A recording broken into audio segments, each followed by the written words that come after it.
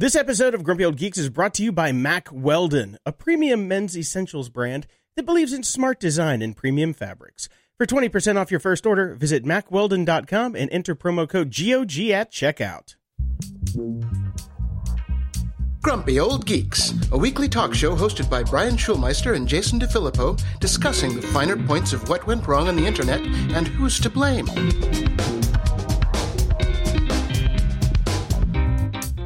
Welcome to Grumpy Old Geeks. I'm Jason DeFilippo. And I'm Dave Bittner. Dave Bittner. That's right, people. Dave Bittner is here. You know why? Because Brian, I just got kind of tired of it. Every week he's hounding on me, making fun of me, and I'm just over it. And last week he said, the great Santini Schulmeister has predicted my move back to L.A. And obviously, he never saw the great Santini because in the end, the great Santini dies. Spoiler alert. Or has he? Yeah, no, I'm just joshing. No, Brian unfortunately has some family issues. His dad's really sick, so he's taking the week off to spend time with the family and the dad. So hopefully he will be back next week. So Dave Bittner has decided to sit in with us. So we thank Dave very much. Hello, Papa B. Hello, happy to be here. I wish Brian the best, of course, and look forward to having him back next week. So I have a one bit of follow up before we jump into the news because we got some news this week and. We talked recently about how the South Korean government is starting to force people to not work so hard because they're not porking. And so there won't be any little South Koreans coming out soon if they don't get back to shagging. Right. Now the government has decided that they're going to take the measure of shutting down people's computers at night to make them go home. Oh. But it's only Fridays. Now, if this is the problem, how about instead of shutting them down, they switch them over to porn? Yeah, but then they're going to be banging their office mates, and then, divorce rate's going to go up. Yeah. I guess if you just want babies, it's one thing. If you want babies within wedlock, I guess that's another thing. So that's true. I don't know. Maybe they're progressive, and they really just don't care.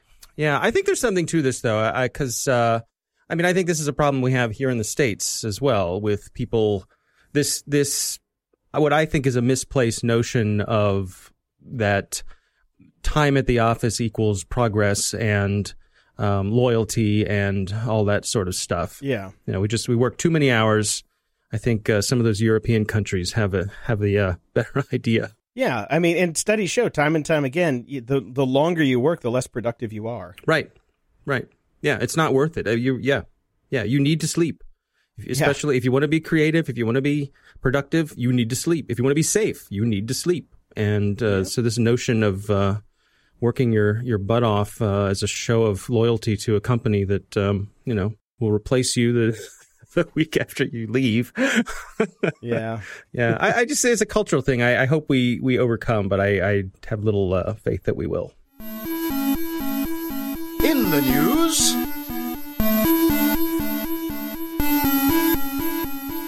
Dave, it finally turns out Uber has a body count. It has been all over the news. Yep. An Uber autonomous vehicle has finally killed somebody. Yeah, it's tragic.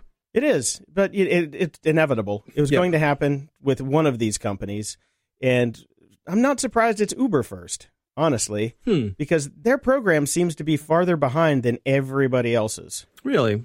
My intuition is that, just looking at all the news, seeing all the people that they've had come and go, and especially the stuff with the Waymo side of things, right? And learning that their LiDAR is, like a 2-lens LiDAR and Waymo's using a 4-lens or all that. It just seems like they're scrambling to catch up because they hired the entire Carnegie Mellon robotics team away a long time ago. Mm-hmm. But that was after Waymo had already been going for years. And you've also got GE and those guys coming up after them with, I wouldn't say bigger pockets, but definitely bigger institutional knowledge on how cars work. Yeah, GM. Yeah, did you watch the video of this occurrence? Yes, I did. What did you make of it? Now, it's funny because the first time I'm watching it, I'm thinking, oh my God, what's this guy doing? Eating a burrito while he's driving? Because he keeps looking down and not really paying attention to the road.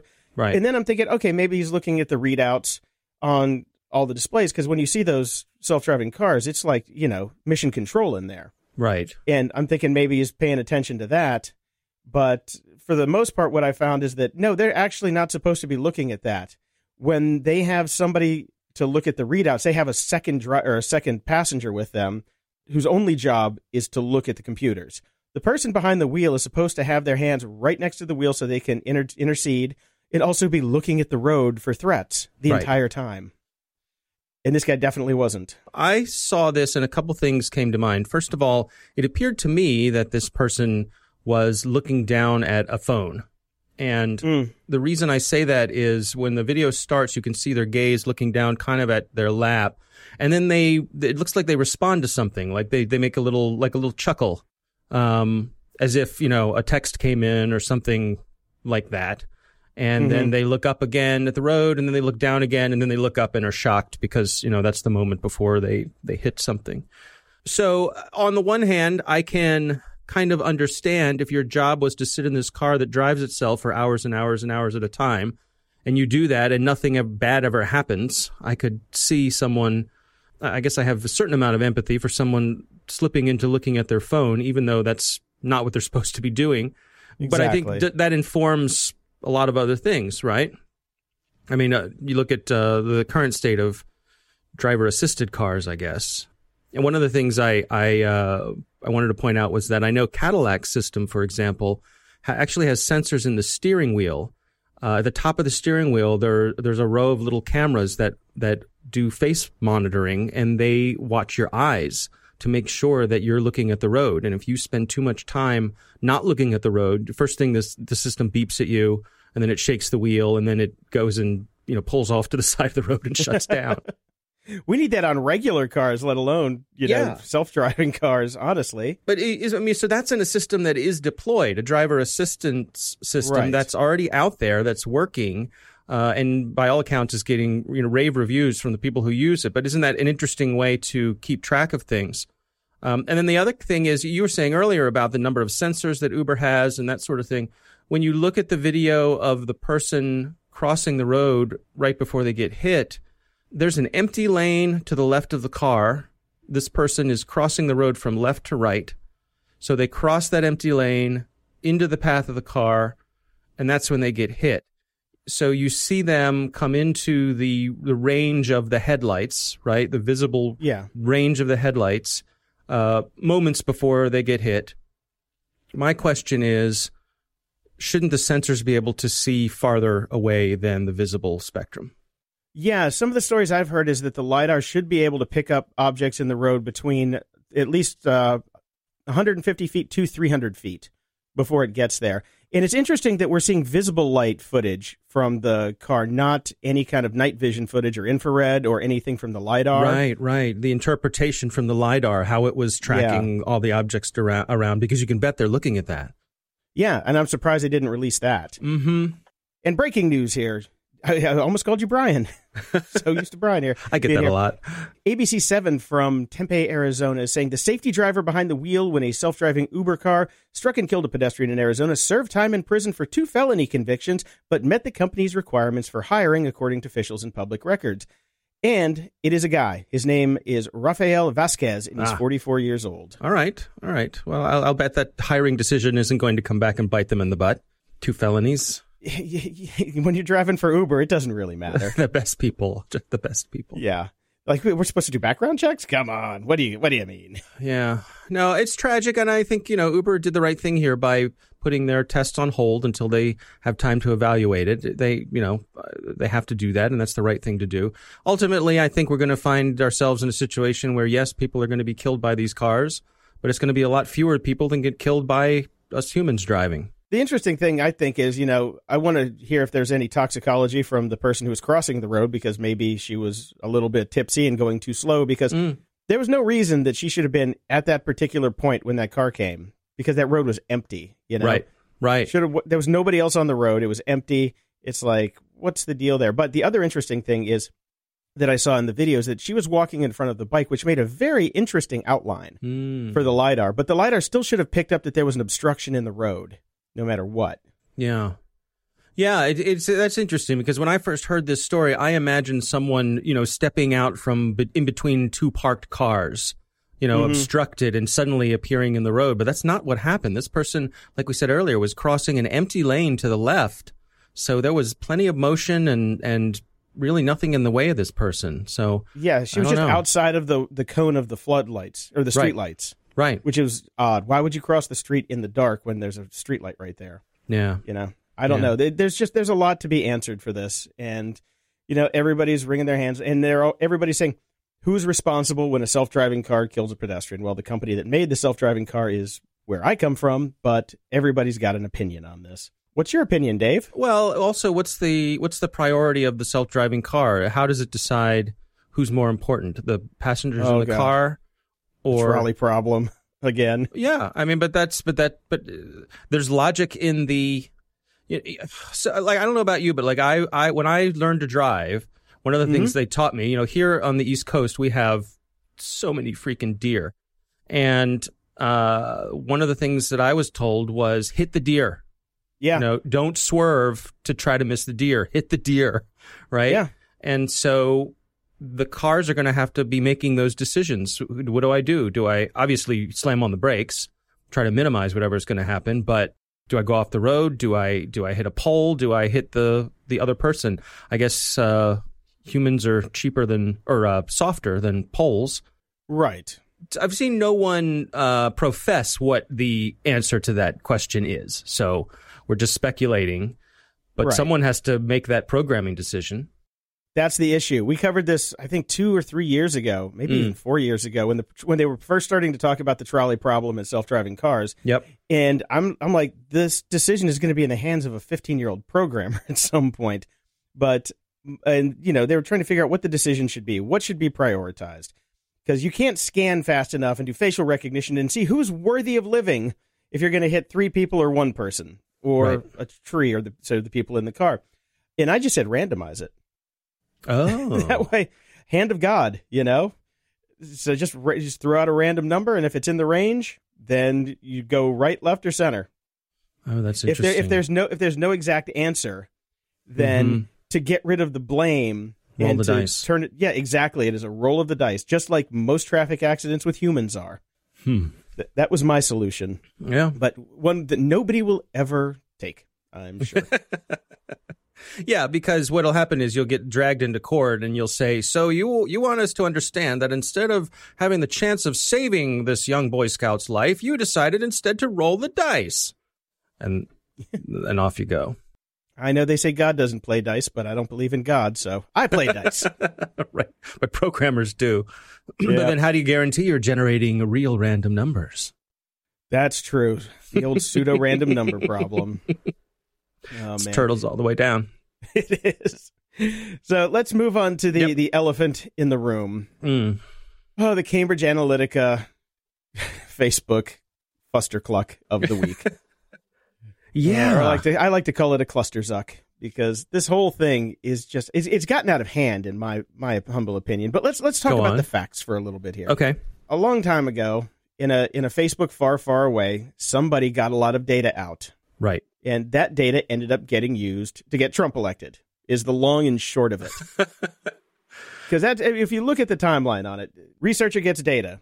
Data goes into pool turns into company makes software gets Trump.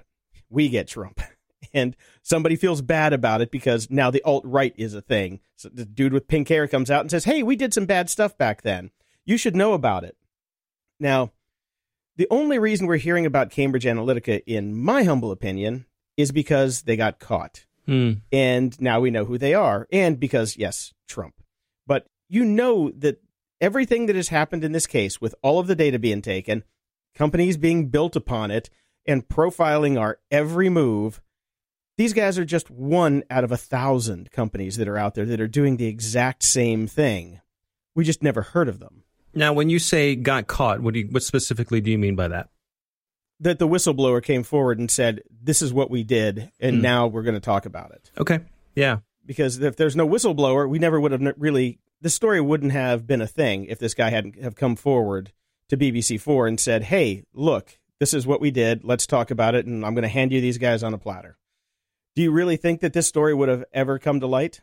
I don't know. I don't know. And I don't know if there is a way to know. I don't know if this is something that, for example, Mueller would have gotten to in his investigation. I don't know, how many people knew what was going on and through the regular, the questioning that's going on all around this last election round.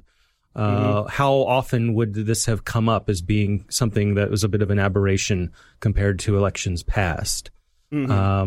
So whether or not it would have come up, would it have come up in this way, to this degree, this public way? I'm not sure. But, part of this is this whole thing that we're shocked that our Facebook data is being shared or was shared. Some of us weren't shocked. Some of us who use the platform. Well, that's my point. Were not shocked at all. This is not news. I think what's news is the degree to which it happened and the sort of exponential way that it happened, where a couple 100,000 people took a survey, and through that, 50 million people's data, complete sets of data, got shared because that's the way it worked back then. Right. And they shut it down in 2015, but they didn't do it for altruistic reasons. That there was something else that happened that was going to get them in trouble. And they're like, oh, crap, everybody's got this data now. Maybe we should turn off the hose and pay some people to go away so this doesn't come out. Because I guarantee they didn't turn it off because they were being nice about it. No, we pointed out on the Cyberwire that Wired magazine noted that Zuckerberg waited either 5 days or 2 years to make a public statement on the matter, depending on how you look at it. Right? Exactly. I'm going with 2 years. Yeah. So 2 years and 5 days. Yeah. And what did you think of his statement and his quote unquote apology? I think it's too little, too late. Okay. Horses out of the barn. I think we're going to see. Well, I would like to say we're going to see regulation coming. He has said he's not necessarily opposed to it. I don't know what else he could say at this point. Yeah, really. But no, we're doing fine by ourselves. We'll self-regulate. It's okay. Well, obviously not. Well, we've got GDPR coming online in 2 months. So that's going to change things. And I've gotten so many emails this week about GDPR from everybody that's got my data. It's great. Yep. I'm hoping that it's going to work, but I think they're scared. They're scared of the EU. Well, you'll notice that all the websites you're visiting these days, they're all popping up and reminding you that they use cookies. That's a GDPR thing. That's they have to tell you. So what I wonder is the timing of this with GDPR coming. Will we see broader adoption of GDPR-like rules? Will there be enough political will here in the United States for people to say, hey, maybe we need something like that as well? I'm not convinced, though, that people, other than feeling creepy about it, that people feel enough personal pain to make this do anything but blow over. Yes, the Delete Facebook campaign has been going strong. People have been deleting their Facebook pages and accounts. Even Elon Musk today deleted the Tesla and SpaceX Facebook pages. Oh, is that right? Yeah, just came out before we went on the air, and he got rid of his, so that's done. And Cher's gone, and I think Brian found the band Massive Attack was the first one that he found, the first band to get rid of theirs.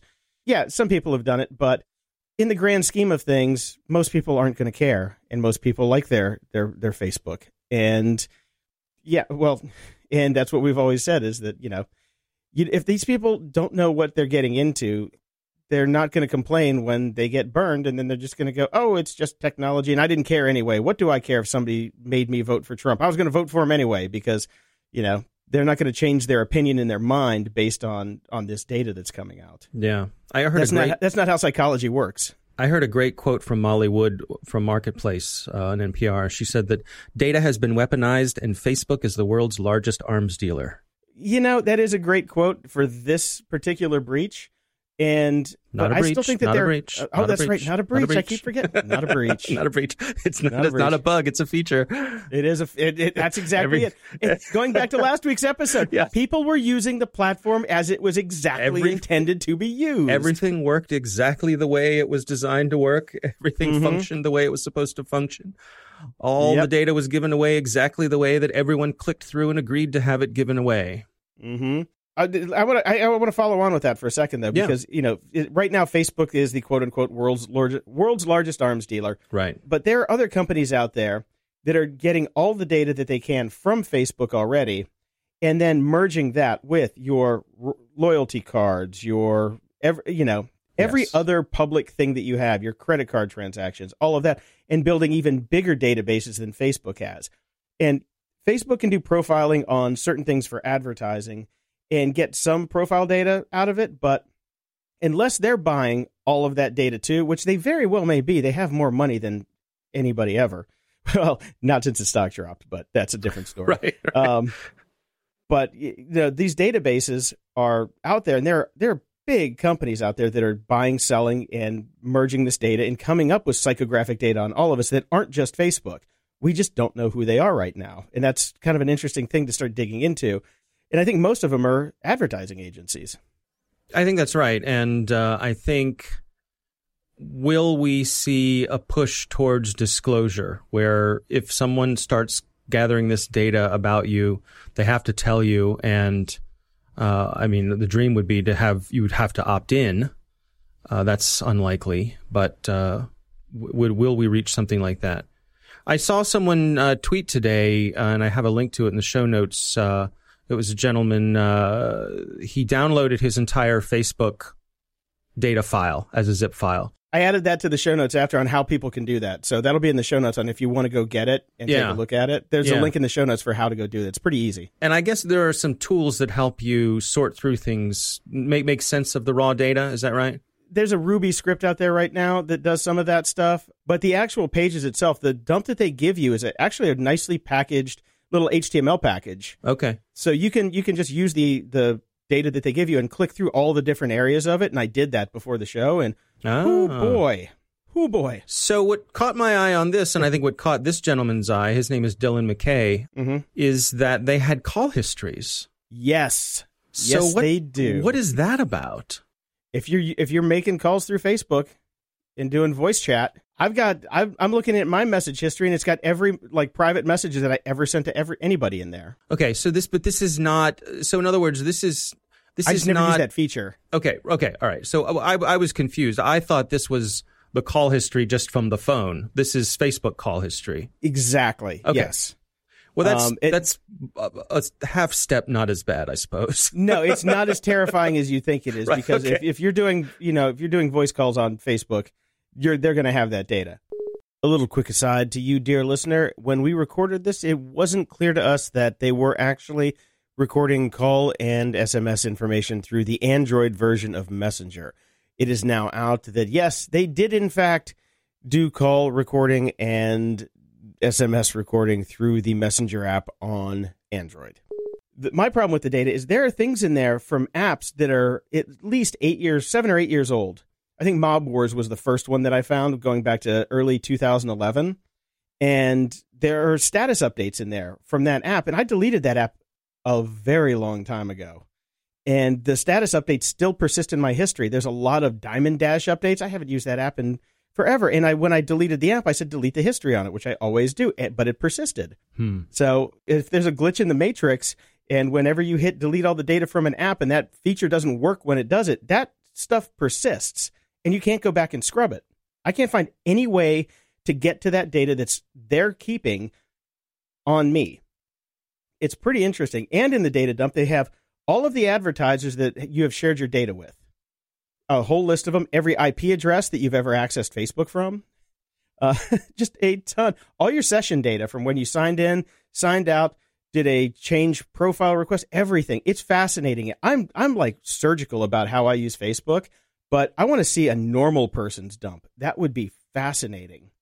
And imagine if hackers can start getting those dumps. Well, and using those, ooh, that'd be fun. Another thing it reminded me of is, with GDPR kicking in, and which has a right to be forgotten rule, and you are allowed to look at your data and have your data scrubbed. I remember hearing not too long ago someone saying that if you want to get rid of the Nazis on your Twitter feed, tell Twitter you live in Germany, and the Nazis go away, right? Yeah. So I wonder, is there a way to tell Facebook that I live in Europe, or even that I'm a European citizen, because GDPR extends to European citizens no matter where they are in the world? Will Not that I know they be of. beholden to give you that ability? The thing, I mean, what we're hearing with GDPR is that a lot of these big companies are just going to adopt the European model globally because that's the easiest, that's the lowest common denominator, and it's the easiest thing to do. Yeah. But if you're a company like Facebook and your business is all about vacuuming up this sort of data, I don't know. I don't know what we're in for. Maybe it's time to find a new business model. People would gladly pay to use Facebook to not be targeted, I think, because people are sick of getting targeted and seeing so many ads. If you could pay, because we know exactly how much Facebook values you per year. It's like $7.80. Right. Like, I'll give you a tenner. You know, it's ridiculous how little people, are worth to them. It's just like, oh, but that doesn't scale. Oh, then we have to raise the rates next year. And, they just don't see it that way. They see this as the low hanging fruit. Wouldn't it be great to have the option? I mean, I think about, I probably spend more time on Facebook than I do on Netflix, and I have no problem paying whatever it is we pay per month for Netflix. I would pay for an ad-free, privacy-enabled version of Facebook. I would absolutely pay for that. Yeah, that was app.net, and they went away. In a heartbeat, yeah. I'd pay for that. That was more of a Twitter model, but still. Yeah. People are trying it, but it's getting the traction, getting your friends there. It's that first step process of going there and nobody's there, and then you forget about it and never go back to it because nobody can migrate in mass. Yeah, it would have to be Facebook, though. In other words, Facebook had a premium option. I would pay for that in a second. Or I would pay to be able to export my social graph like you used to be able to on all of these platforms until Facebook said, no, actually, you can't do it. Then Twitter followed suit and everybody else followed suit because so you can't take your followers and your friends with you. If you want to leave and come back, your social graph belongs to Facebook now. You cannot take it with you, which is incredible because they gave it away up to 2015 to a developer as long as you signed up for an app token. Right. So the thing's gonna come to a head. The MPs over in England are asking Zuckerberg to show up, but he's like, we make the decision that when the hearing is about one specific topic, we send the person that knows the most about that topic. And they're finally saying, you know what? No. The jig is up, bro. Right. Put your hoodie on, hop on your private jet, and get your ass over here because we're tired of this. Right. Yeah, more to come. There's a link in the show notes about how Facebook's new data restrictions are going to start causing problems to academic researchers and scientists. And I think it's interesting because I don't even know if researchers should have this information because that is my data back out in the wild. I don't know what their data protection setup is for the lab at the university. I know Facebook now is trying to really lock it down, but giving out my data to a researcher doesn't really instill me with, the greatest of calm. But I know that there's an article in Wired that talks about how if you want to do research now on Facebook data, you actually have to go to Facebook and it doesn't leave the lab, right? But that's not always been the case, and there are other factors that go into this. But I'm not sure that I care enough to have scientists going through Facebook data because we know that it can be de-anonymized. Anything can be de-anonymized. And I don't know if the value is there to have these people dicking around with the data. Yeah, I've certainly heard on the cybersecurity side of things that companies have been gobbling up as much data as possible, sort of in a race against time towards GDPR and other regulations, because they know that the day is coming when these big, huge piles of data aren't going to be as easy to get as they are today. And so a lot of these artificial intelligence, machine learning, these big data projects rely on huge data sets. Right. So they want to get them while the getting's good, and they know the writing's on the wall that these restrictions are coming. Yeah, this makes me sad that I never finished my data ethics course at Coursera. I just kind of got bored, but now it's really coming back, and I wish Brian was here to kind of dig into this stuff too, because he passed and got his certificate. Yeah, I, he's on certified. the other hand, don't like doing homework. Imagine that. Yeah. It's why I graduated high school out of summer school from a typing class to get my last credit. There you go. Yeah. Just because the Russian studies guy didn't like that I wore a hat to class and he gave me a 59 out of 60. 12 years of schooling was out the window and I couldn't graduate. They wouldn't even let me go through the ceremony, those rat bastards. But I'm sure it was all about the hat. It kind of was. The guy gave me 1 point off because of the damn hat. He hated me. But here my my happy moment is Dr. Joseph Dalpiez, the principal of Hinsdale South, who could have let me go through and at least, wear the cap and gown, had a heart attack and died in his driveway a couple years later with nobody around. So there we go. Vindication. Wow. No, I'm not bitter. I'm not bitter at all. Wow. Okay, so what's going on that's happy these days, Jason? I don't know, but I just want to say, here's a fun one. In the history of bad timing, this could not be worse. Facebook is rolling out a Patreon-style subscription mechanism for their creators. Talk about, trying to say, hey, look, we're still doing good stuff over here. Hey, yeah. Anybody? Give us more money. Money. Right. We'll see how that goes. I put a thing in the show notes from this guy, Dave Pell. Do you know who Dave Pell is? I don't think so. He's a writer, and he's pretty funny on the Twitters, but he did a post on Medium called The Flight of the Zuckerberg. Oh, yeah. It's 20 quick thoughts about the Facebook scandal. They're pretty funny, but at the very end, number 20 is, let's be honest, we don't care about this story that much. We're just dying to talk about anything but Trump. Right. Which kind of, yeah. Cheers to that. There's some pretty funny anecdotes in there. It's good. Okay, if Facebook is really good about making us feel things, why are they making us feel so crappy about Facebook right now? Right. And we're talking about Facebook and all the problems with all the data and all the people mining it. And over at Tech Dirt, there's a great article that says, if you're pissed about Facebook's privacy abuses, you should be 4 times as angry at the broadband industry. Did you get a chance to go through this one? I did. Seems old hat to me. Yeah, to you? I mean, okay. I don't know that I can definitely agree with what they're saying here. I get what they're saying. They're saying that, the broadband industry has a history of bad behavior and injecting code into things and looking at what you're doing and so on and so forth. But I don't know that it compares to the scope that it's different. It's different from what Facebook did. Certainly the broadband companies are cooperating with nation states to allow observation, but we still have the rule of law when it comes to that, and I don't know. I just this article came up a little hollow to me. What did you think? Here's the thing. Think about Facebook Beacon. Remember a while ago when Facebook Beacon came out and the internet crapped their pants within like 2 hours and said, you can't do that. You cannot follow me around the internet and look at everything I click on, and collectively shut it down. The broadband companies do that already. They see everywhere you go, package up that data and sell it to advertisers. You can yell at Facebook because you understand what Facebook is doing.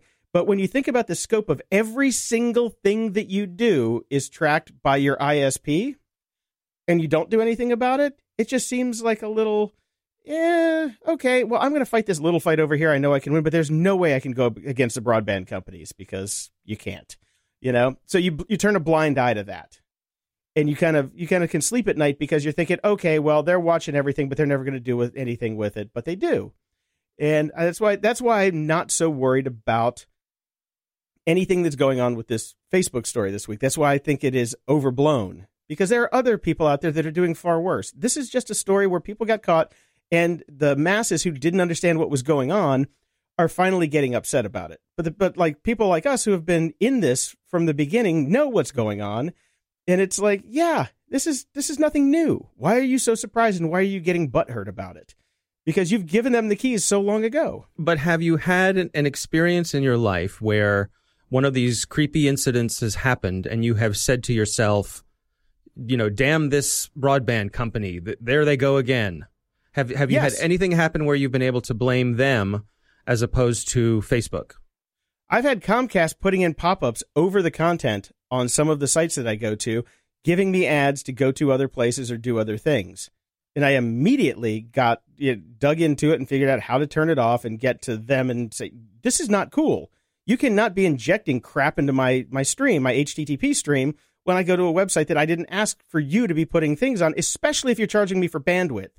Because the stuff that you're chucking in there is like 100 and some K of bandwidth on every page that I go to, which is like, it's a couple %. And you're charging me for you stuffing my callbacks. And that's what really got my goat. I'm like, okay, listen to it, record it, do whatever the hell you want. If it gets subpoenaed, give it to them. Whatever. But do not be, sticking your nose in what I'm doing. That's what really got my goat. And unfortunately, this is the problem with all the big ISPs is you cannot change it in most places that you live. There's no competition. You're screwed. It is a monopoly everywhere you move. Yep. Yeah. And so that's that, and thus endeth the rant on that. So that's why we've been doing this for 5 years and telling everybody the same damn thing, but nobody listened until now. Fortunately, people are finally listening. So maybe they'll go back to the old episodes. It is fascinating to see when do things come to a head. What's the straw that breaks the camel's back? And apparently is this Trump. that? It could be. I don't know. Trump and the alt-right. That's what got this guy. A guy who is obviously, lives an alternative lifestyle with the pink hair and, into technology. And I know this guy. I don't know him personally, but I know 100 of this guy. Right.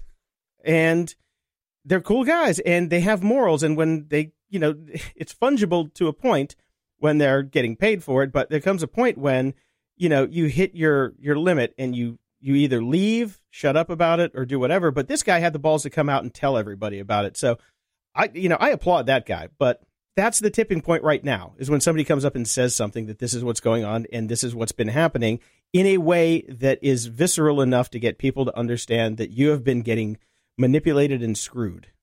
Yeah. And that's what it's taken to get to this point. Yeah. It's fascinating to watch. Yeah, it is. So let's move on. We have a couple of stories here about Toys R Us. Yes, thank you. Let's get the hell out of here. Amazon is looking at buying Toys R Us stores so they can get a deeper, get their claws deeper into the retail space and the actual physical location space, since there's some really good Toys R Us spaces out there. Lots of them. One near my house. It's sad that Toys R Us is going out of business. But it is. Honestly, It is sad. I will say it is. I am truly sad that Toys R Us is going out of business. I loved going to Toys R Us when I was a child. Mm-hmm. I loved taking my children to Toys R Us. It was just a fun thing you could do. Even if you didn't buy anything, you could easily go and kill an hour at Toys R Us looking at Lego and Star Wars stuff and whatever. When I was 30, I went to New York City for the first time and went to the big Toys R Us there. Yep. And walked around for an hour and a half. It was awesome. And I did buy some toys. So there. Yeah, and the thing that kills me is that it's not like Toys R Us wasn't a successful company. It's not like they weren't running a successful business. This whole thing with the investors sucking all the value out of it and loading them up with debt and making them uncompetitive. It really sucks. It sucks. It really does suck. Yeah, it's awful. It's a good company, and to add insult to injury, Charles Lazarus, the founder, just died at the age of 94. And I don't know that the two are related, but yeah, because my comment was way to go Bezos, but I know that that's just being a dick. No, the guy was 94, but he created Jeffrey. It's really sad that he's on his last days. He's seeing his company just pieced off to nothing. Yeah, and it's just a crappy way to go. I think see your life's work, just being torn apart because some asshole in a suit did that to you. Right. So, like I said, sucked all the value out of it and loaded it up with debt. It's just, it's heartbreaking. It is. But if Amazon buys them, then you can just get stuff sooner. Because, the front, those stores are massive. I've never seen a small Toys R Us store. Yeah. So even if they take the first, 10% of the store and turn it into an Amazon bookstore or one of those Go stores, the back half can just be used for, real-time delivery of inventory for their fleet of ad hoc drivers who can just go around and pick stuff up and take it to somebody's house. So I can see why they would do it. I have to admit that I am part of the problem in that while I would take my kids to Toys R Us and we would walk around and we would buy things and it was great for a last-minute birthday present or take your kid there for a treat to buy a Lego set or a video game or something like that. When Christmas rolls around, my wife and I would sit in front of the computer and fire up Amazon and just knock it all out. And it all gets delivered and no fuss, no muss. It's just easier. And that's what we did. So Toys R Us lost our biggest purchase of the year because of the convenience of Amazon. And it's interesting, too, because the neighborhood I live in isn't what you would call like, or at least where the local Toys R Us is, isn't like super upper middle class. It's, like middle to lower middle class. Toys R Us at Christmas was packed. Oh, yeah. It was utterly and unbelievably packed. So there were a lot of people out there who were still going at Christmas. But there are a lot of people who just said, I'm not going to go to that parking lot in the middle of winter and try and buy some toys and fight the crowds. No, again, if they hadn't had this huge debt load, they could have made a run at it. But it was a big anchor around their necks. And that's the heartbreaking part about it. Bye-bye, Toys R Us. You will sadly be missed. Sadly. Yeah. Jeffrey and Baby G. Jeffrey and Baby G will not be here for the birthday of Baby Jesus this year. Sorry. Oh, nice. Well played. Thank you. Let's move on to some blockchain news. Yes. This is really interesting. It is. So some German researchers have been conducting arbitrary blockchain content analysis to figure out what people are putting in the blockchain that aren't actually the transactions, because you can put a little bit of data in your transaction data. Right. This is how it works. People can put in links to kiddie porn. They can put in other things that are unsavory. So it's like, keep your chocolate out of my peanut butter. I'll keep my peanut butter out of your chocolate. But definitely keep your kiddie porn out of my blockchain, because if I'm a crypto miner and I have a copy of the blockchain, I got kiddie porn on my system, which means anybody that's using Bitcoin is basically a criminal in almost every country in the world. Yes, it's interesting, and the blockchain evidently is up to around 160 gigabytes, I believe. So there's a lot of data being slung around. If you're a Bitcoin miner and you have to possess the whole kit and caboodle of it, there's a lot in there. Some of the articles I was reading about this said that, generally there's common sense when it comes to these sorts of things. In other words, people aren't generally looking for ways to trick people into being arrested for kiddie porn. And also, it's not the actual porn, it's links to porn, which is different. But there's also interesting things like there's political speech in here. The people are saying it's a way to get political speech into countries where it's banned by slipping it into the blockchain. Right. Tag it and put in like sedition messages. Right. Or, this could be like the new steganography. Blockchainography. You can put in encrypted messages into the blockchain with a tag, and then like the spies used to do, they'd put in a classified ad. You knew what to go look for, but in the blockchain, now you know what to go look for. You can find the message from the spy down the street to the handler and things like that. Right. I'm thinking the fun ways to use it, not kiddie porn. One of the articles spoke about the possibility of basically consensus edits, because the blockchain is about consensus. But if you get a large enough group of people agreeing on a redaction, if you will, blacking out a section with a note saying why it was redacted, and enough people agree on that's a possible solution to this sort of thing. WikiChain. Yeah. Kind of like WikiChain. Yeah, it's interesting. No, it's very interesting. And I think the thing that most people could claim is safe harbor, because, we're just storing the chain for a different reason, kind of like ISPs do with the safe harbor provisions, because I think that this would really kind of work under that. It's like, no, we're not doing it. If you can prove that I added that to the chain, then yes, then I'm accountable for that. But if I am just hosting the content that is coming in from thousands and millions of other people, then I should not be accountable for that. Right. But the trick is, people are looking at this as a way that countries can say, we are going to ban Bitcoin and blockchain technologies as a whole because people can use it for dissemination of unauthorized data. Yes, it gives them an excuse. And that's the trick. Yeah, that's the slippery slope that comes with this argument. Yeah, it gives them an excuse, but the flip side is that many of those people who want to use that excuse are the same places where people want to do a whole lot of mining. Twitter is back in the news again because they are starting to crank down on automation and the use of multiple accounts. Okay by me. We got hit by this. Oh, you did? Yeah. We were using tools to sort of, automate our tweets, because the Twitter feed for the Cyberwire has things like shout outs to advertisers and things like that. So we would send out there would be tweets that would be repeated at certain intervals, thanks to our sponsor, XYZ Cybersecurity. We do that too. We actually do that too on the show. Sign up for our Patreon and go check out private internet access and things like that. So yeah, and so this could put an end to that. It's going to put an end to that, unfortunately. Yeah. So, I mean, you can still use tools like Buffer and things like that to, schedule your tweets. Right. But you need to make them unique. Right. That's the big problem. So, and that's very easy to do, I think, for a lot of people. That just takes time because you don't want to send out the same link over and over again, but you can use a URL shortener, especially if you're using WordPress. You can just make a new one, throw it out there every time, but you have to recraft the message. And there are tools to do that.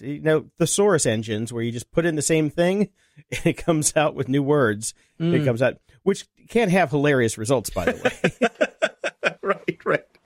Thesaurus engines are awesome. If you're just drunk and like sitting around with your friends and you have a thesaurus, throw in some, like you guys come up with a sentence. It's like playing telephone. You just keep throwing it through the thesaurus until you get to gibberish. It's kind of fun.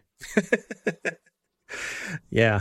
I mean, I guess it's a good thing, but it just means more work for some social media folks. So, you mean work for social media folks? Because social media folks don't do that much work. Let's be honest about it. No. Let's be honest. Those interns. No. We have a fine social media person at the Cyberwire. She works very hard and she does a great job. So I'm not going to begrudge her. Yes, I know you shout her out on every show. Yeah. Travis Kalanick's back in the news. Goody. How about them apples? Yeah. Oh, just so we wanted to hear from him again. Yeah. Somebody obviously kicked over the wrong rock when they were going through the cesspool, and he crawled out again. And he's now going to be a CEO of City Storage Systems. What else would he be, really? Yeah, of course. Some people are just born to lead. I think we should call him the Scumbag Patton. He'll be the Scumbag Patton. Holding company focused on the redevelopment of distressed real estate assets in the areas of parking, retail, and industrial. Mm-hmm. So he's going to be a slumlord. It's exactly what he's going to be. Right. He probably took one of those online quizzes that says, what would you be best at, right? It popped up slumlord. The guy's got unlimited resources, so hey, go with what you know, right? Oh my God. Yeah, he's already ruined the taxi business, so let's just ruin the areas where they live too. Mm-hmm. Wow. And yeah, if you can't get hired by a company, I guess you just buy the company and weasel your way in. That's kind of what he did. So memo to all staff, new CEO. You may have noticed a new signature on your paychecks. If you weren't driving for Uber for your side hustle, now might be a time to start. Right. I have an in. This episode of Grumpy Old Geeks is brought to you by Mack Weldon, a premium men's essentials brand that believes in smart design and premium fabrics. They started from scratch and engineered their own fabric. They made sure the design process was meticulous, so you can count on the fit being the same every time. The difference is in the details, so they obsessed over every stitch and seam until they reached their definition of perfect. Now, since I'm moving back to LA, I've got to up my fashion game, so this is a perfect time that Mack Weldon came on board to sponsor the show. Now, I only wear black t-shirts. Everybody knows that. So, of course, I started off with their Pima Crew t-shirt in true black for day-to-day wear. I've always thought of myself as a t-shirt connoisseur, but now I see I've kind of been slumming it. This thing is made from 100% Peruvian Pima cotton, and this shirt is amazingly soft and comfortable, but still feels like a t-shirt for everyday wear, so I'm definitely hooked on this thing. And since I'm going to have to be taking meetings again, I got something with a collar for a little bit of added gravitas. I'm currently wearing the Silver Intrepid Polo, and of course in black. Now this thing's made from 84% Pima cotton, 10% antimicrobial X2 silver fabric, to keep the stank down, and 6% Lycra for the stretchy fit.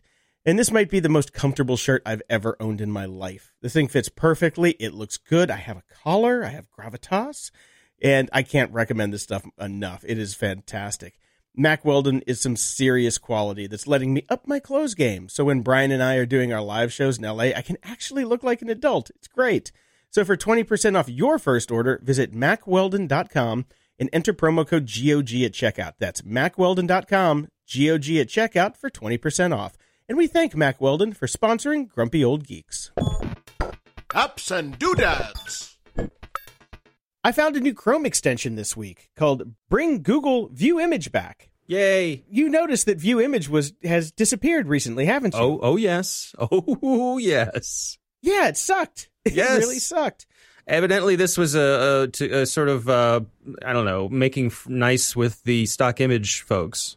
Well, people who own the copyright for all the images that people are stealing by using the View Image button, like everybody does. Like everybody, right. So I found a Chrome extension to actually bring back the button for it. So you're welcome, thieves of the internet. Mm-hmm. Mm-hmm. That is a very practical tool. It is actually a very practical tool. I use it all the damn time. Yeah. I don't use it to steal images, but for things to send to friends or, anything, it just makes it easier. I don't want to have to go to the webpage to steal the image. God damn it. Right. Saves you a click. It does. Saved you a click.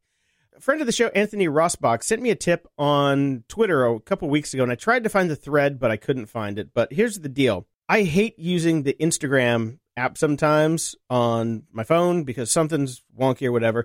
But he showed me a way that you can use Instagram on the web on your desktop and still get upload functionality, which is what they don't give you by default. Very simple. All you have to do is change your user agent to a phone user agent. I'm like, derp. Why didn't I think of that? And all the tools come back up. Interesting. He had a couple tricks for doing it. I think it was in Opera before, but I just went and found an add-on in Opera to make it super easy. It's just a little add-on button at the top, and you just do a drop-down, and you can pick your user agent, reload the page, and boom, you can upload straight from your desktop browser. Right. Instead of using an app like I use, I was using Flume. And I still use Flume, even though the guy drives me crazy. It's a single-owner software operation. Those guys are just jerks, even though I was one for 20 years. Because I was a jerk, too. What are you going to do? But, yeah, it's just a cool trick. Links for the user agent switcher for Opera is going to be in the show notes, because I still recommend everybody use Opera. Mm-hmm. And Opera just came out with Opera 52. Massively faster ad blocking and new tab features. The new tab features are actually really cool. You can mute tabs, you can pin them, you can clone them, you can do all sorts of stuff. Copy the URL straight from just a right click on the tab instead of having to go to the location bar, copying the URL and pasting it in, which for me, doing the show notes, is a godsend. Oh, God, it makes it so much easier. You can just right click on the tab and get the URL and paste it wherever you need it to go. So nice. You have to check that out. Dude, Opera is so good. It is so good. I dip my toes into it regularly based on your recommendations, and somehow it hasn't quite stuck. I still find myself back in Chrome. I'm not sure why. I think maybe because I have a lot of passwords still in Chrome, or just inertia. Get them in one password and move on. Yeah, all my stuff's in one password, so it was an easy migration. Right. And the bookmark transfer, we talked about that on a previous show. It's still not that hard. But, man, moving over to Opera has been the single best thing of the last, year that we tried. It is amazing. Well, just the ad load alone, every time. Actually, you know what? Here's what happens is that I will find myself on a site that is so invasive with the ads, so annoying, that's when I copy the URL out, fire up Opera, load it in, and breathe a deep sigh of relief at how much more pleasurable the entire experience is. So it's sort of my fallback of oh yeah, watch this, and I load stuff into Opera. Yeah, I just will just stay in Opera. Try it for a week, see if you can make the migration. Because I tell you, once you get past the growing pains, you're going to be so much happier. And you can always turn off the blocking for a page. Right. There's a little upper right in the location bar. There's a heart, and then there's a shield with an X in it. If you just click on the shield, you can turn off the ads for that site. To get around any kind of ad blockers or whatever you need to do. And then you can turn it on when you're done. You suffer through the ads for that page, and then you just turn it back on for that site and maybe not need it again. But all in all, it has been just a wonderful experience, especially since you can use every single Chrome extension in Opera. There's a Chrome extension add-on for Opera that lets you just sideload any Chrome extension. And it works like a charm. Highly, highly recommended. Oh, nice. Now, let's get on to some VR news. Magic Leap is in the news because their creator portal has finally opened for business. I really, really want to get in on this, but I'm losing my house because I'm losing my house because I'm broke. I have to move across the country. So, yeah, signing up for a VR tool or an AR tool. I'm sorry, I don't even know what the hell they call it. They're not augmented reality. They're not virtual reality. They came up with their own term for it, which I can't even remember anymore. Do you remember what it was? No, I'm looking at it right now, and I don't even see them saying it. This seems like they're sort of dancing around it. Yeah, they came up with their own term, and a couple people have gone it, but it's basically augmented reality. Yeah. And I would really like to try it out. Even though those glasses are ugly, I would still like to try it, just because we've talked about it for so long. But fortunately, in Los Angeles, a lot of people that I know are VR developers, so I'll be hanging out at their labs pretty often. So I'll give it a shot at some point. Back to Instagram. Instagram now wants you to start seeing more new posts again, because a likely story. Yeah, Instagram announced on Thursday that it is once again adjusting the algorithm that controls the feeds to ensure that users will be more likely to see newer posts as they scroll through the app. Instagram says that once the change is implemented, your feed will feel more fresh and you won't miss new photos as they arrive in your feed. You know what would make my feed feel more fresh? Not an algorithmically adjusted feed. That would make it extremely fresh. That would make it feel actually fresh. And are they doing it this way to be able to show you more ads and sponsored content and all that kind of stuff? I'm not an Instagrammer, so I don't. Oh, I'm not even really familiar with it. It's 3 photos and an ad now. I Three see. photos and an ad. 3 photos and an ad. 3 photos and an ad. And they can't fit any more ads in. I mean, or I think it's 5 and an ad or 4 and an ad. I figured out the math the other time, but I'm spending about 20% of my time scrolling through ads on Instagram now. And it's getting to the point where it is about useless. Flume, on the other hand, when I'm using that on the desktop, I can fly through because they have a little ad label, so I know to ignore that post. Well worth the money when it works. Trained your brain. Yeah, pretty much. You're an Echo user, correct? No. Oh my God. You don't have a lady in a tube in your house? No, I do not. We have an Alexa here at the Cyberwire because you can now get the Cyberwire read to you via her. I love it. The cybersecurity company has a listening device in their office. Yeah. I love it. Well, I will tell you that it spends most of its time unplugged. It really does? It really does. Yeah. Okay. Basically, it gets plugged in for testing purposes. And now I say this as I'm sitting here in a room full of microphones, Of course, yeah. Talking on the internet with cell phones everywhere, yes. Right. So, but she does spend most of her time unplugged, so we have her for testing. I'm keep trying to make the case that if someone wants to buy the Apple one, the HomePod, for testing purposes, I'd be glad to test that one out because I test. Yeah, me too. The commercials are terrible, but I'll take one any day of the week. Yeah, but that hasn't happened yet. But no, but we do not have an Echo. Okay. Well, then you can't get the new Echo buttons. They've kind of come out with a new pack, the 2-pack for these silly buttons that only can be used for trivia games. That's all we can figure out what it's for. It's a trivia game.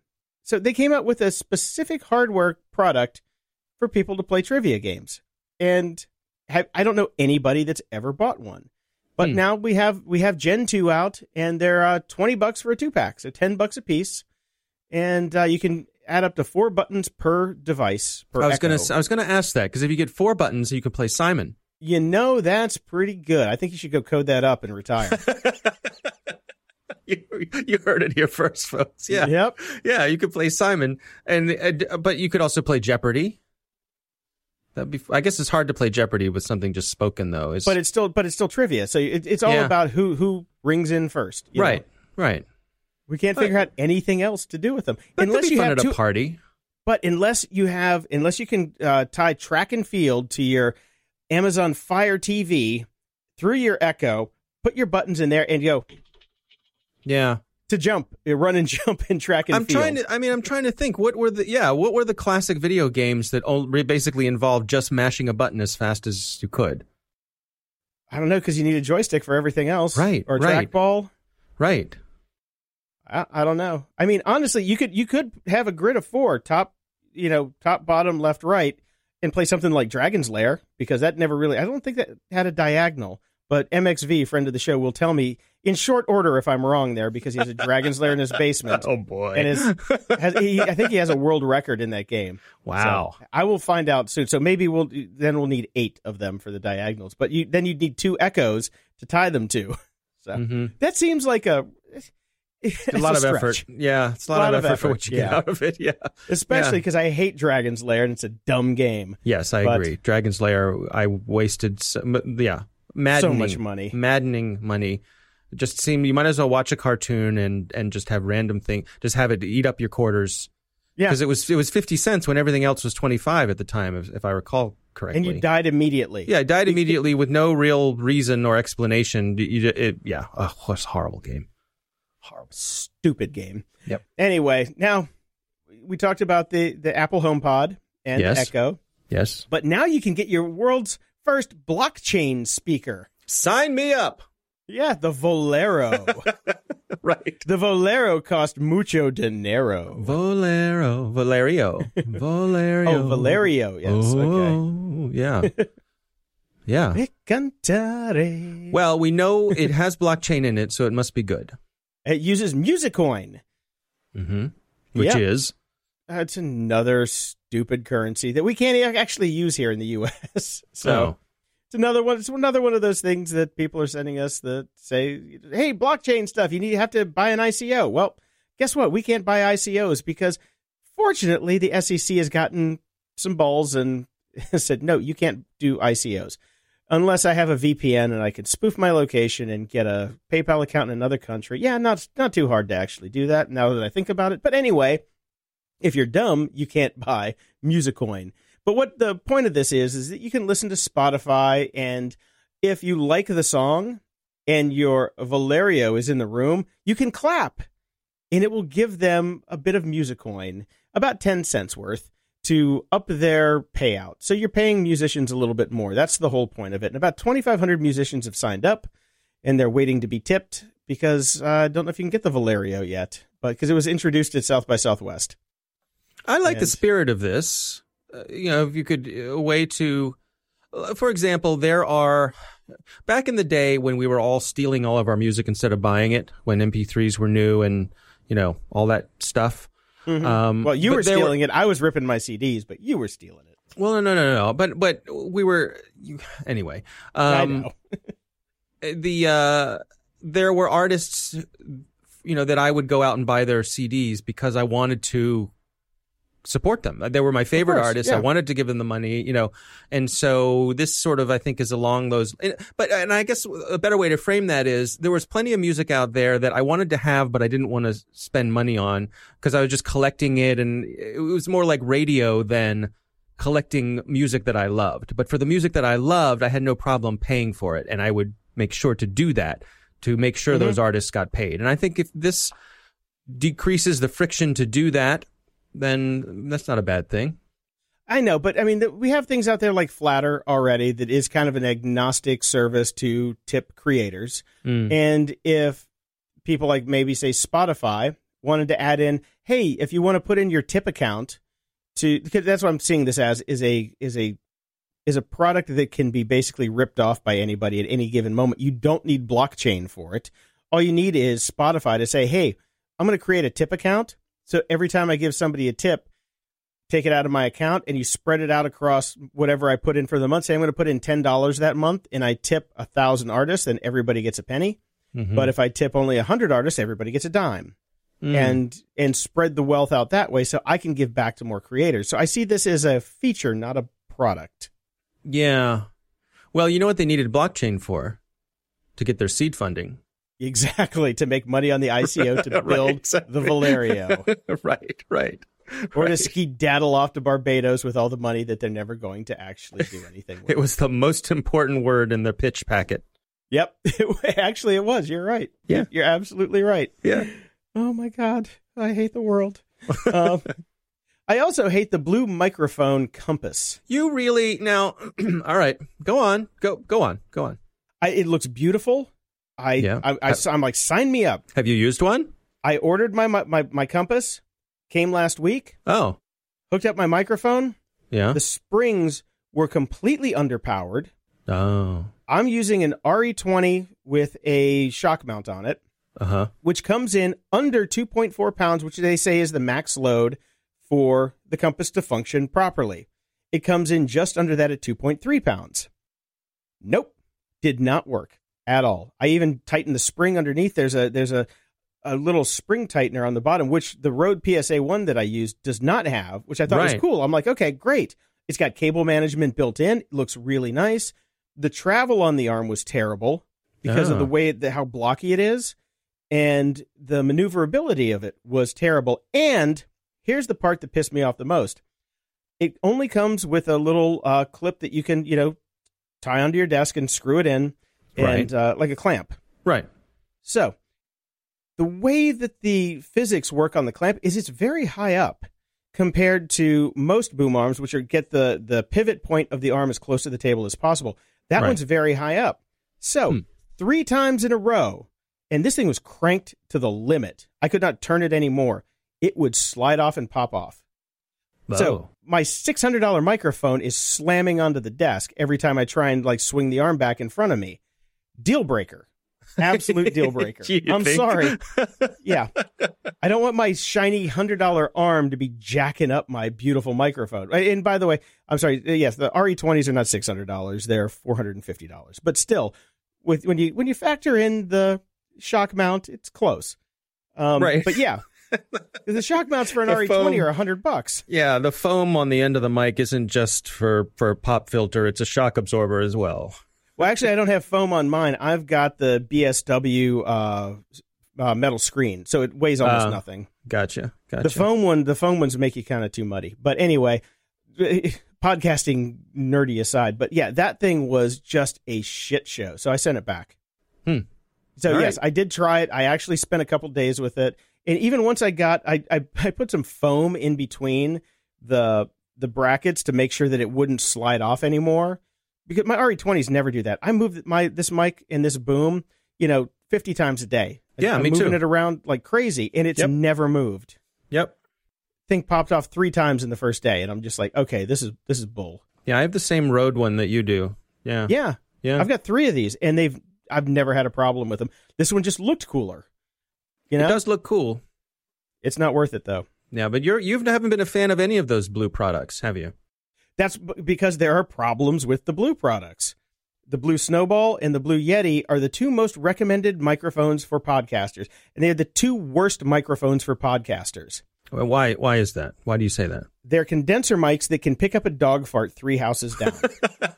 So, everybody that's buying those microphones are new podcasters who have no idea about how acoustics work. Right. They put it in the middle of their living room table in their hardwood floors and just get everybody around it and start yelling at it, thinking it's going to sound like you're on the radio.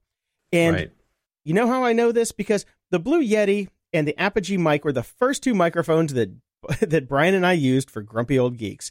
And they drove me mad. And over the years, I've just learned what good audio sounds like. New podcasters have no clue. And I moved away from them as fast as possible and moved to dynamic mics instead of condenser mics, which helped. And there are different types of dynamic and condenser mics, but condenser mics are made for being in a studio in a room that is meant to be used for sound. Right. And it drives me mad when people are like, I got my Blue Yeti, I'm a podcaster now. And I'm like, you're a moron. I'm sorry, burn it. Go buy an AT2005 from Audio-Technica, and you will sound 1,000 times better. That's what Brian uses on the show every week. Costs less than a Blue Yeti, by the way, by half, and you'll sound great. So that's why I hate Blue. But don't you think?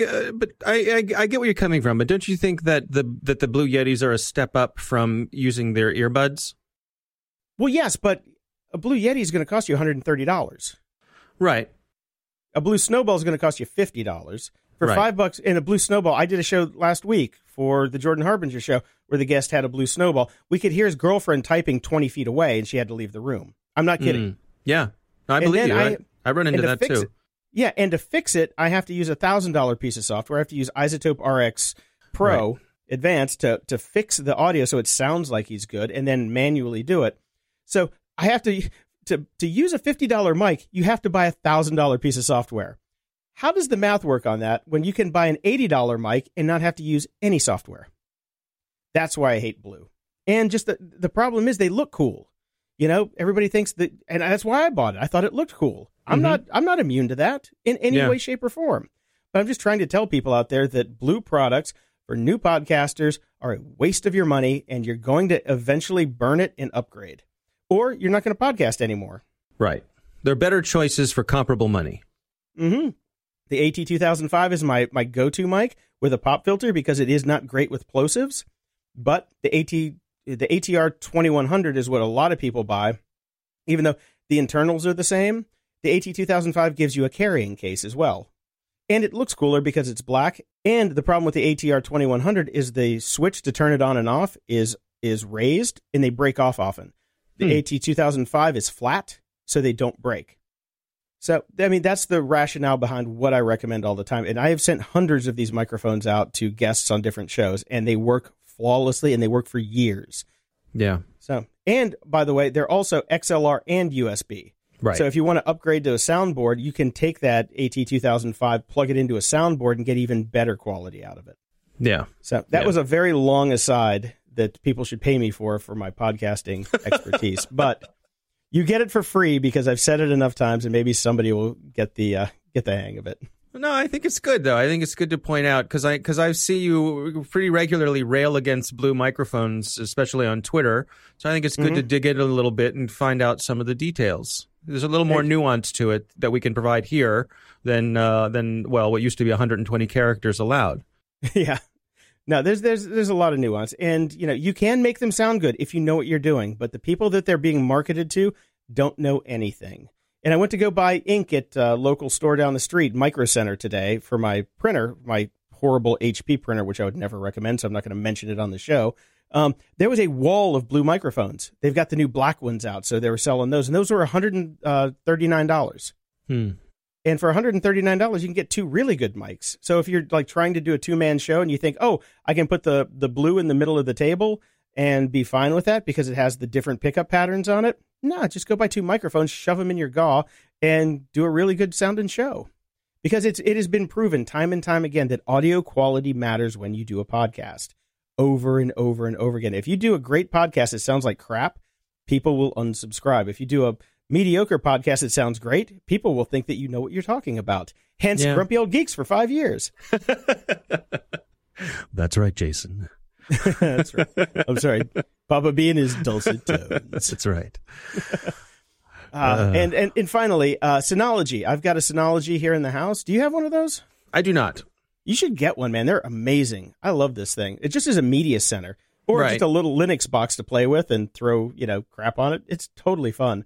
The problem is it's really hard to back up because it's so big. You've got so much crap on it that backing them up turns out to be kind of a problem. So you have to partition it and then get external drives to back it up, or it's a pain in the butt to back up. But now Synology has their C2 backup service that has only been in Europe for a while, but now it's going worldwide. So you can sign up for that. It's not cheap. It's €70 a year per terabyte, which is not really that cheap. Well, it's originally it's 60 €60 per terabyte per year, and it goes up to 70 per terabyte with a flexible plan, and you can put more terabytes on top. Faster terabyte speed, as the stupid cell phone commercials would say. If you have stuff that you need to back up on your Synology, like your photos directory of your kids, and it's like, you got 2 or 3 terabytes, €70, €60 per terabyte per year is not that bad for peace of mind for that important data, that goes straight into the Synology. And is there no, Backblaze option or no Dropbox option for a Synology type device? Not for that much data. Yeah. That's the big issue. The Backblaze has changed their terms recently, and I wasn't able to take my Synology over to it since it's an external drive and their terms have changed. Yeah, because it's a network attached drive. There's some downsides with network attached drives, especially if you use Lightroom and you're a photographer. You can't keep your Lightroom catalogs on your Synology because they won't work if they're on a NAS. There's a lot of different things about it, but if you're using it as a media center and a backup drive, they're fantastic. I can't recommend them enough because this one was under $1,000. It was, I think the Synology box itself was like $299 or $399. And then it's whatever's on sale that week for, server grade drives, you pop in 4 of them and then it raids and stripes. And then you have, 14, 15, 16 terabytes to play with. Wow. It's redundant. Because on my desk, I've got 2 8 terabyte USB drives that back up to each other all day long. But those are single points of failure. that's why I've got two of them. I've got one that's my main storage drive, then a secondary that gets backed up to it. But the problem is they're here in the house. Right. Which means I have a third one that I bring from my dad's house every now and again and back up because you have to have offsite. When you get into the amount of data that I'm an edge case because I do podcasting, so I'm generating gigabytes and gigabytes of data every day. You don't have to tell me about it, brother. Exactly. So for most people, though, a Synology with this backup plan, a terabyte's going to be fantastic. So you get the Synology with 4 3 terabyte, or I'd say 4 terabyte drives. That'll get you about 8 or 9 terabytes after it's striped and everything, and then just put your main stuff that you really have to have, the family movies and the family photos, in a bucket that you use the CS2 or C2 to back up to. The rest of it is all of your movies that you ripped and you just want to watch them on your Roku-enabled TV or whatever media center TV, because it's got all sorts of media sharing stuff, or your music. It's a really good solution. Yeah. All right. Check it out. Check it out.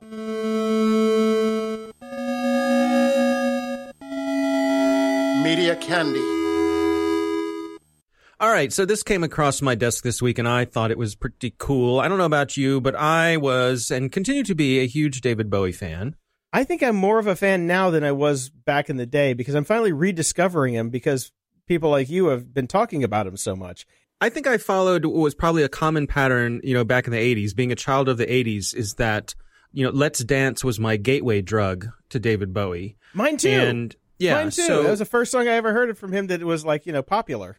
Right. Well, I'm not sure I really knew who he was before that happened. Let's Dance. That was his first song, honestly. Well, and the Serious Moonlight Tour, and Modern Love and China Girl and all that stuff. Really, how he took advantage of MTV. And what I remember is there was an older kid across the street who, we were talking about music as you do, and I was saying I like Bowie, and he was like, "Oh yeah, what do you like?" And I said, "Oh, Let's Dance." And he sort of looked at me and went to his stack of albums and pulled out Ziggy Stardust and the Spiders from Mars and handed it to me and said, come back after you listen to this, kid.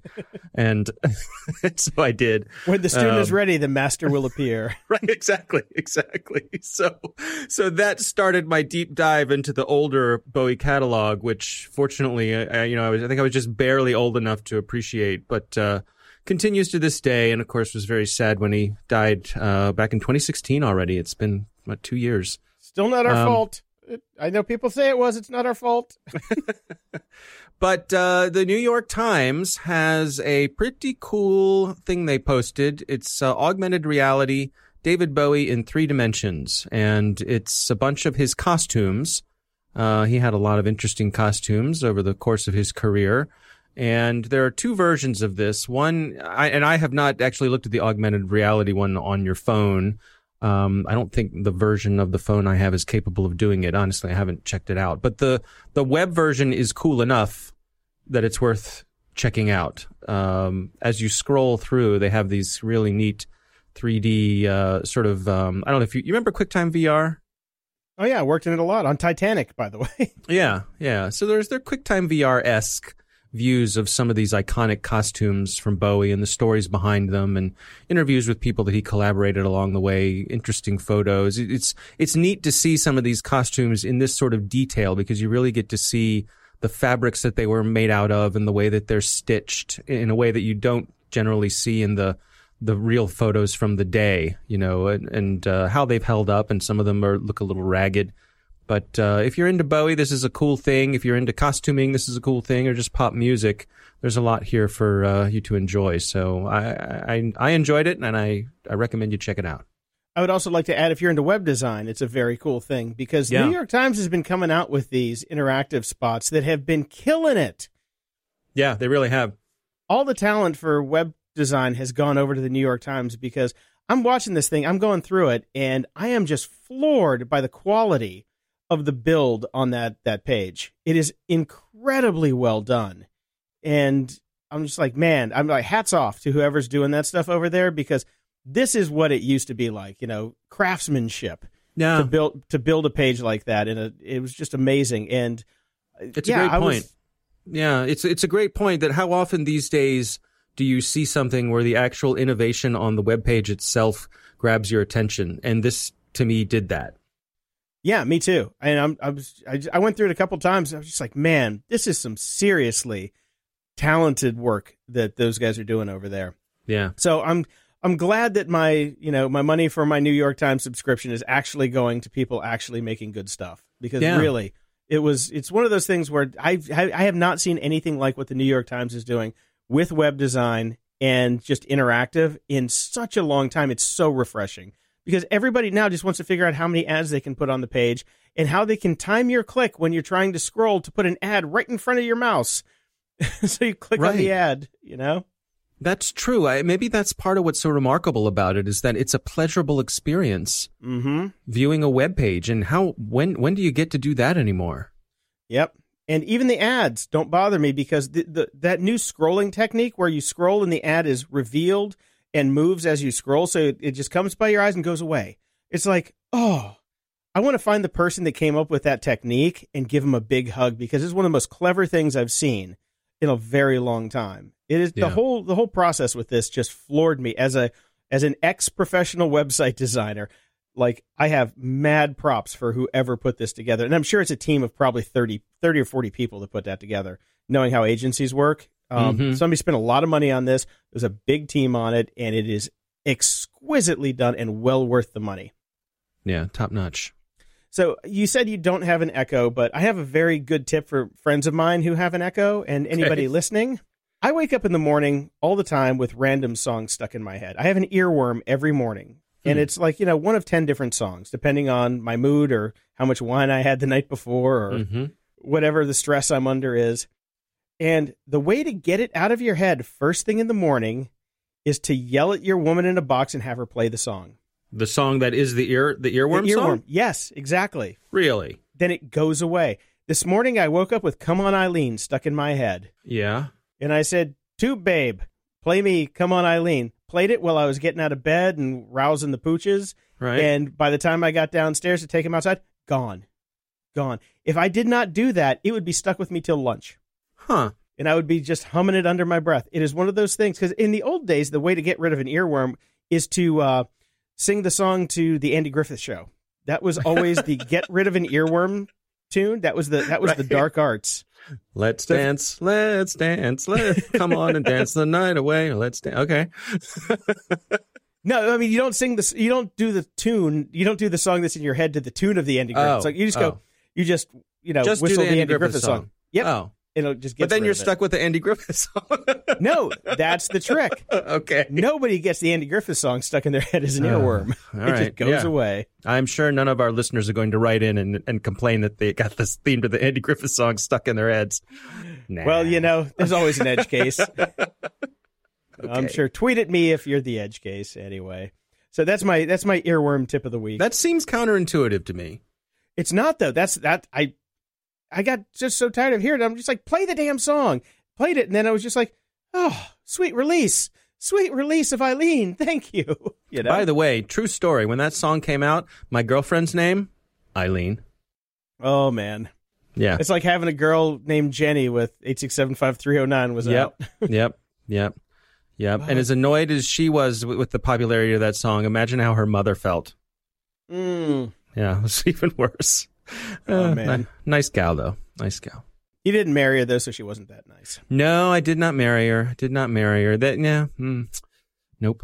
Sometimes they're the dating type, and sometimes they're the marrying type. You know what I'm saying. Honk, honk, wink, wink, nudge, nudge. Speaking of wink, wink, nudge, nudge, Monty Python is walking on to Netflix. Silly walking, actually. Walk, right? Exactly. And this is interesting. A ton of the stuff is coming on. There's a big list of it. The link will be in the show notes. On April 15th, it's going to the UK and the US. It'll be trickled out over time. And I'm wondering, this is big news for Monty Python fans. Not really. I'm a huge Monty Python fan, but I've seen it all so many times. I own it on DVD and other various medium, and I actually worked on Python Line. There's a picture of me with demoing. My first demo to a celebrity was Eric Idle for Python Line. And I was blonde, which was even funnier. Punk rock days and all. But like Billy Idol blonde? Yeah, pretty much. Yeah, okay. But it was taken with a Connectix quick cam from across the room as a spy cam, so. I see. I'll dig it up and put it in the show notes. But yeah, does anybody really care anymore? I don't think millennials know who Monty Python is, and oldsters like us have seen it all. But, and here's my question. How much, and this is going to upset some people, and I understand that, but welcome stay to the with show, me here. Dave. Yeah, I know. How much does all of this stuff hold up? Honestly, I think a lot of it does. But I think what tends to happen with some of these things, like Holy Grail, for example, we all know the half dozen scenes that we can all recite by heart. But if you were to sit someone down fresh in front of these movies, how much are they still funny to a modern audience in the way they were funny to us? Absolutely not. I think that's right. Absolutely not. I sat down and showed my son, who just turned 19. We sat down and watched Caddyshack, which is one of my favorite funny movies. And by the way, spoiler alert on Does It Have Legs? We concurred that it still does have legs. Well, he did not. And while I was watching it with him, I could see that mostly he was glad. He said, "I'm glad I saw this because I know what all those things you guys reference all the time are." Mm-hmm. But really think about how much the pacing of a comedy has changed over the years. Oh yeah, and the style of comedy, it's there's just a lot of things in pop humor that have changed, and he could see why we thought it was funny, but it really, by modern standards, isn't that funny. And so I still think it's funny, but I wonder how much do these Python things hold up? I don't think they do. I think it's a money grab by the Python crew because they just need some cash, and they're like, oh, finally, just let it out, let it go. Because I don't think from a brand management side of things that this is going to make any difference. It's not going to push the needle. Some people will go back and watch them, but I think most people will not find them as hilarious as we did because the landscape has changed and we've been through so much and we're different people. Right. We're absolutely different people. That's why on Does It Have Legs, we review movies that we saw in 20 years ago to find out that they're still funny for us 20 years later. Right. So I'm guessing you thought Caddyshack was just as good. I did. Well, you know what? I didn't think it was just as... In other words, I could understand... It was still good, but mostly because it reminded me of how good I felt the first time I saw it.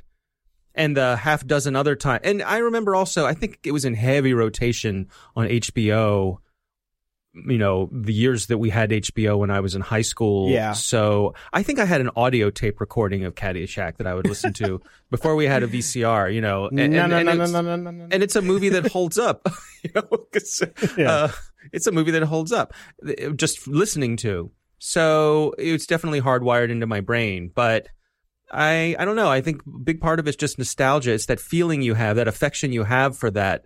You remember how funny it was versus how funny it is by modern standards. Like I went to see the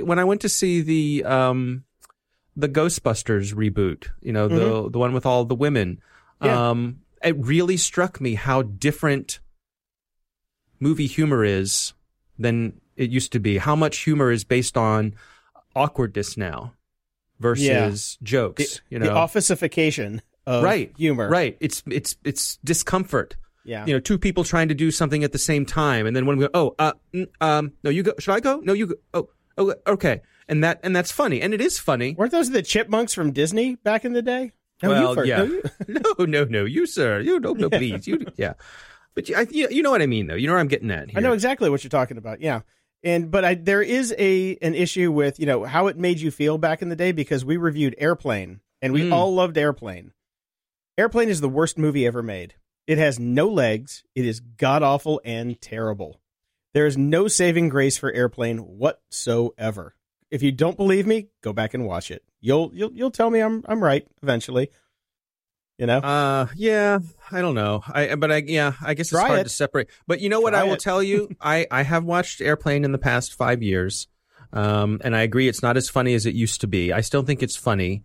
It's hard to separate the two. What I think a movie that is very funny, that is funnier than Airplane and is underappreciated, is Top Secret. Have you seen that? I've never seen it, so no, I cannot compare that. So I've not seen Top Secret. So maybe we'll do that for Does It Have Legs? It's the movie that the Airplane guys did after Airplane, and it is much more clever than Airplane was. The jokes are smarter. Same sort of movie, but yeah, Same style like it's Naked still Gun funny. and all that. Yeah. Yeah. They do a 5-minute bar fight underwater. Oh God. Okay. It's hilarious. Yeah. If you say it's funny, I think it's funny. Check it out. Yeah. Have a cocktail. All right. Moving on. YouTube expands firearm restrictions, and they're going to ban more gun videos. They have been on a tear now, banning types of gun videos over and over, and saying, you can't show this type of gun video, this type of gun video, all of these different types of gun videos in response to the Parkland, Florida shooting. Now, okay, I read that, and not 3 minutes later, without any warning, any parental controls, or anything like that, I got to watch the Deadpool 2 trailer. Mm-hmm. I would say that is more destructive than any goddamn gun video that is on YouTube for people who are in a violent frame of mind. It is just pure violence and pure guns and swearing and all this. I'm not trying to be a prude. I'm just trying to put apples to oranges here to figure out what the difference is between the types of videos that YouTube is restricting and when general violence and gunplay comes into effect. Thoughts, Dave? Well, I'll come at this from the perspective that not long ago, I accidentally stumbled across some YouTube videos that were promo videos for I'm not even sure how to describe it because I'm not a gun person. It was I am trying to describe it. And I'll it was a hidden holster. Okay. So it was like a holster that you'd have in your jeans.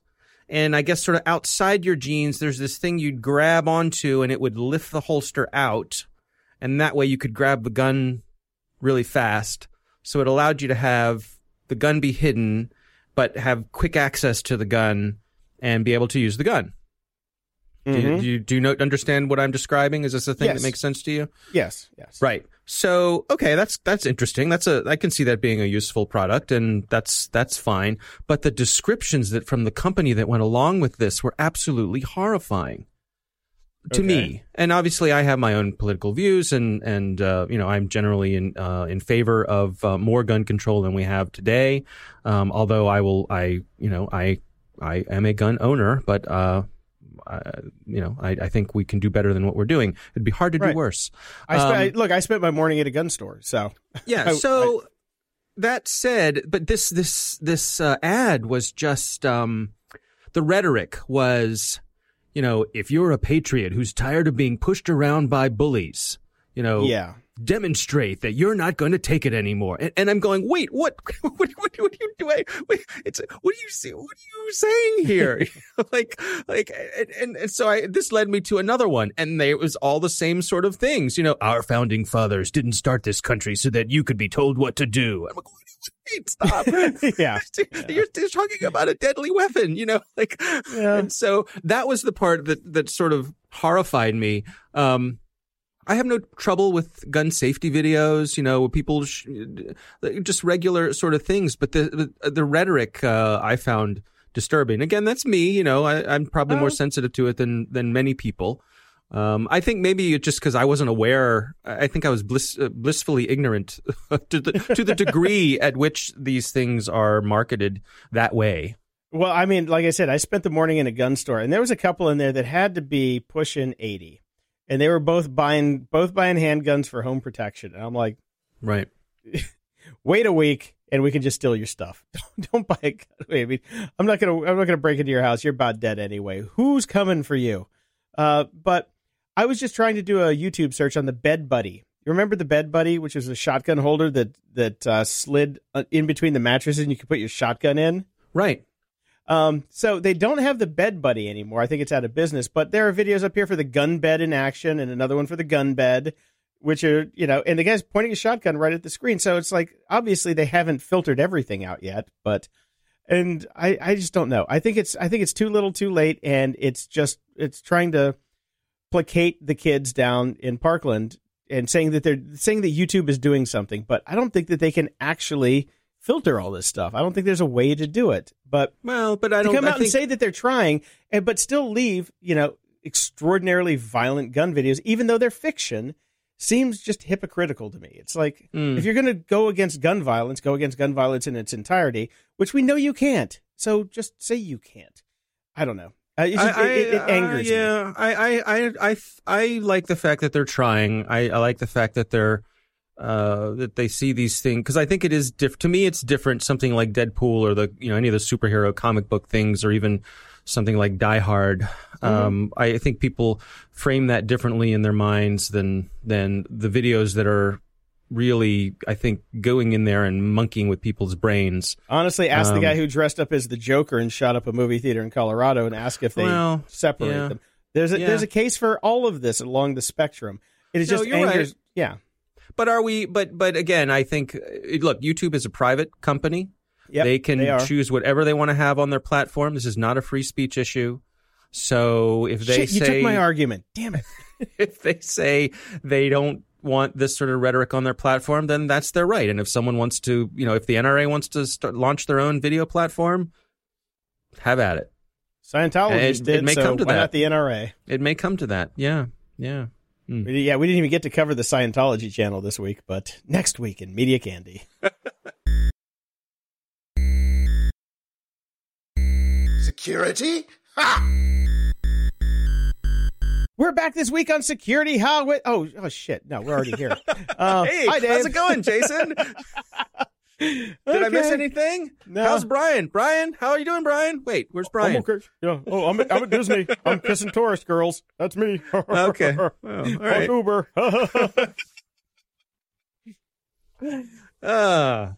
Okay. So moving right into it. Do we have to do security this week? Oh, we do. We're going to run through it real quick. Okay. All right. Twitter's chief information security officer is leaving the company.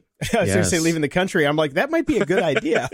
Right. Yeah. And director of information security at Google is leaving too. Also, Facebook's, Alex Stamos is leaving as well. This seems like rats leaving a sinking ship. Interesting, isn't it?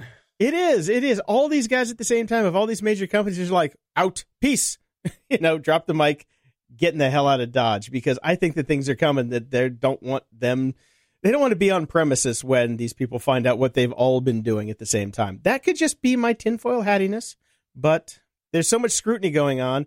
And, when you're dealing with these people that are in the C-suite, dealing with other people in the C-suite who know that they've made concessions to other people in the C-suite, like the CEO, Jack Dorsey, go die in a fire, I think that they're all like, scrambling to get out with whatever options they have left intact. Well, and also, I think at peak ability to get work elsewhere or cash in whatever, like you say, options they have and choose what they want to do next. I think we saw one of them, was it Twitter's, who's starting another company, he said? Yep. Yeah. So, there's plenty of that going around. Okay, it could be market opportunity. This is what we learned at Twitter. This is what we learned at Google. This is what we learned at Facebook. If those three guys got together and started a security company to protect people from the crap that they were doing at these companies, that would be a pretty good value proposition, actually. You'd think at the very least they have lucrative consulting careers ahead of them, knowing what they know. Absolutely. Now, I wonder if they could be in for any liability as, if fines start coming and things like that. I guess not. I'm not sure. That's against. Remember, corporations are people, so it goes against corporation, not the people that work there. Unless there was something illegal. Right.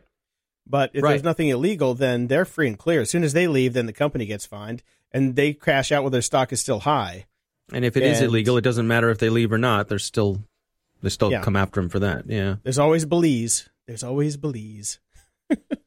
Yeah, it's just interesting optics that it's happening at the same time. Yep. And so I had an interesting email from my friend Jeff Donaldson, from fan of the show, my actual friend who sent me my first Echo, by the way. Mm-hmm. He sent me some interesting data on him getting hacked on Airbnb. His Airbnb account was brute forced and hacked. But fortunately, he said that there was an easy way for him to recover his account through email, and he got it back. And that got me thinking, I'm like, why the hell would anybody want to hack an Airbnb account? So I started digging on that. And then I found an article on the Register that said, your entire ID is worth about 820 pounds to crooks on dark web black market. Terrible title for your article, by the way. That would be on the dark web black market, but we know that there are no proofreaders left. Yeah, this whole thing with fulls. So that led me to the Dark Web Market Price Index for February 2018, the UK edition. This is on top10vpn.com. Right. Did you get a chance to look at this list? Yeah, it's interesting, isn't it? It's an extraordinarily interesting list. So PayPal logins get the most. People want your PayPal logins because that is straight to the money. Right. The interesting thing was debit card details only go for £6.30, which seems like, well, if I had your debit card details, I could clone a card, walk to the ATM, and get your money out. And that's going to be more than £6.30. Yes, I'm taking a risk because there's a camera there, but I can hire my little, minions to go up and do it for me.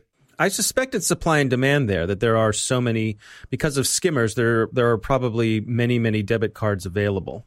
True that. But also since this is the UK edition, they have such an immense net of security cameras that it's probably really hard to get away with skimming or like using an ATM with a skimmed card and getting back to your hideout without being traced all the way back home. That's true, and they are, and they're much farther along than we are when it comes to the chip and pins and things like that. I don't even know if you. That's right, chip and pin. I don't know if you swipe a card over there anymore. I'm not sure that you do. Yeah, so that probably has something to do with it as well. Yeah, to clone a pin has got to be expensive. Probably more than the most you can get out of the account that day. That makes sense. Interesting. Yeah. Good point. That's why we have you on the show, Dave. Thank you very much. Thank you. Now, the one that got me though was when you come down at the end. There are two food delivery logins. The Deliveroo, which is £3.74. I don't know who Deliveroo is. I don't know, but I think you pronounced it exactly the way that I would have a Brit pronounce that word. Well, I mean, you come over here, it's Yahoo. Yeah, Yahoo. So I'm guessing over there it's Deliveroo. Yes. Your Majesty, where shall we have the food ordered in this evening? Deliveroo. Make it so. Oh my. But in this list under Deliveroo is Pizza Hut. So they will pay £2.62 for your Pizza Hut login. Dear God, why? Unless they are a retro Dave Bittner in college trying to do shenanigans with surreptitious pizza delivery, I can't see why anybody would want a Pizza Hut login. Well, what does a pizza cost? Check and mate. So, I guess as long as this costs less than a pizza. And there's going to be reason for somebody, some stoner's going to be sitting around. And hackers do live on hungry. Pizza, right? Exactly. Oh, right. Because so. I was in England in 1991, and me, my girlfriend, and her friend went for a pizza, and it was £18, and it was the worst pizza I ever had.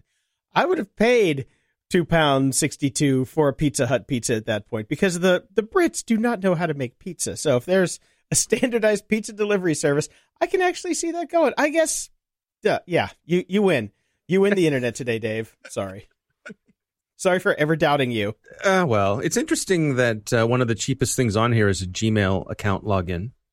Yeah, because you can get them anywhere. That's what I say. It must be supply and demand. But you think about, that is something potentially that could have value, but I suppose it's more of a crapshoot if you're not doing any sort of spear phishing.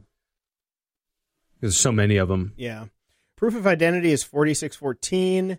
Passport is $39.76, which also I can see with how difficult it is to make passports nowadays with ARFIDs and all that stuff. And except it would probably be higher if they listened to the show last week and figured out that nobody's doing any of the verification on the checksums on the passports. They could have been making bank on these.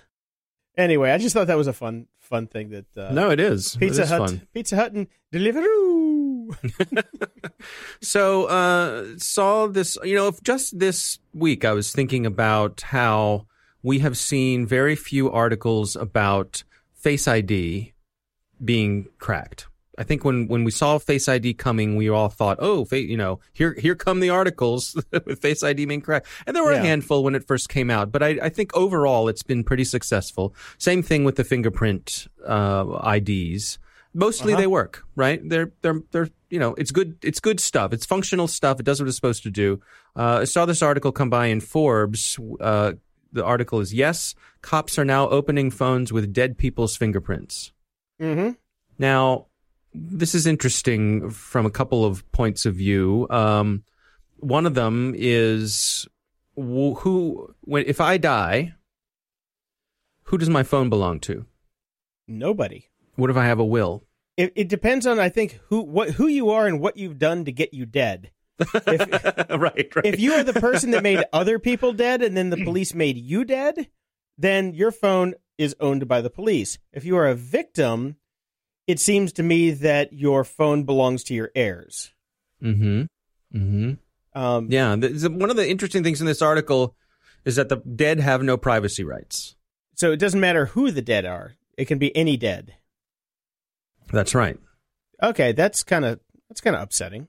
Right. It says once a person is deceased, they no longer have a privacy interest in their dead body, which means that's their body, though, not the... Right, but that means they can use your finger to unlock your phone. They don't have to get permission from next of kin to use your remains to unlock your phone. But the phone should, ergo, be property of the next of kin, not police. That's right. That's another component of this. Mm-hmm. Who does the phone belong to, and who exerts rights over your phone once you're dead? And this article doesn't really answer that question, but that's an interesting question as well.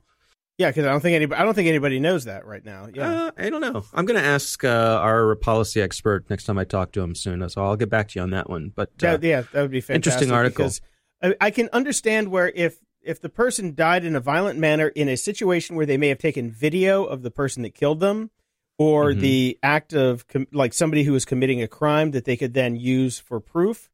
But if you die on a bus from a grabber, they shouldn't be able to unlock your phone. Unless they're trying to figure out next of kin. There needs to be limits and parameters on what they're unlocking the phone for.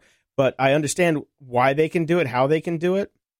I'm surprised this is an article now, but now that it is an article and you brought it up, there definitely are legal complications with that. Because, if I die getting hit by a car and my phone's in my pocket, there should be no reason that they need to unlock my phone unless it is to call my next of kin and find out who I am if I don't have identification on me.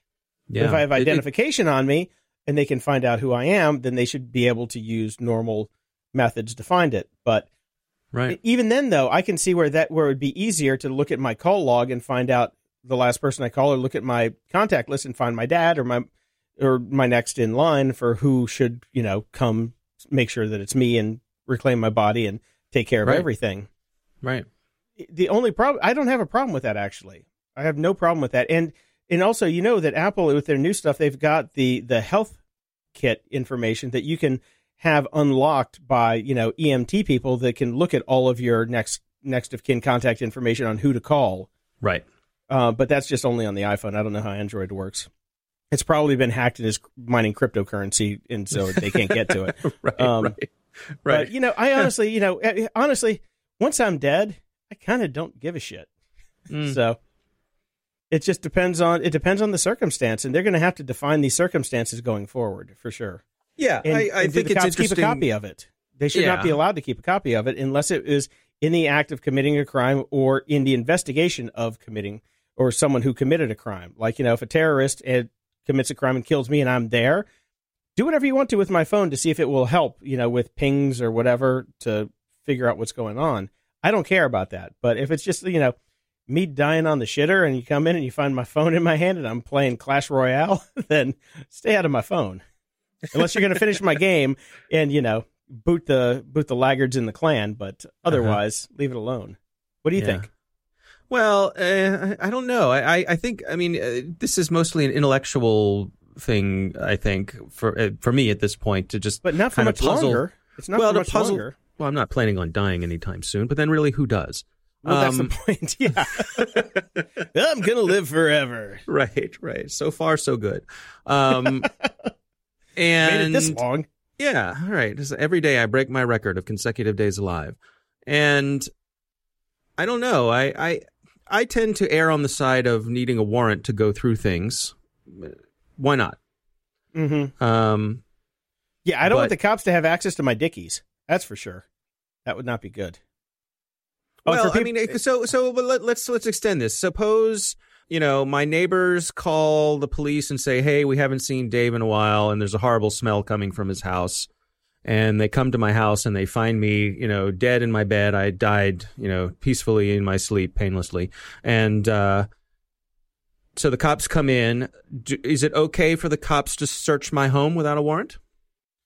Oh, I believe so, because they're trying to find out if you died under suspicious circumstances. So they came into the house. And by the way, I'm not a lawyer. I don't. No. I'm just trying to puzzle through this. I'm saying, what does their entrance into the home under suspicious circumstances, right? And they think there's foul play. I may be dead. Someone may have killed me. They come in the house, so we're all okay with that, right? Is there a point where them switching gears and saying, "Hey, while we're here, let's flip the place"? Yeah. Is there a point where that becomes where we think they need a warrant? I don't know the answer to that, but it's an interesting question. I don't. Yeah.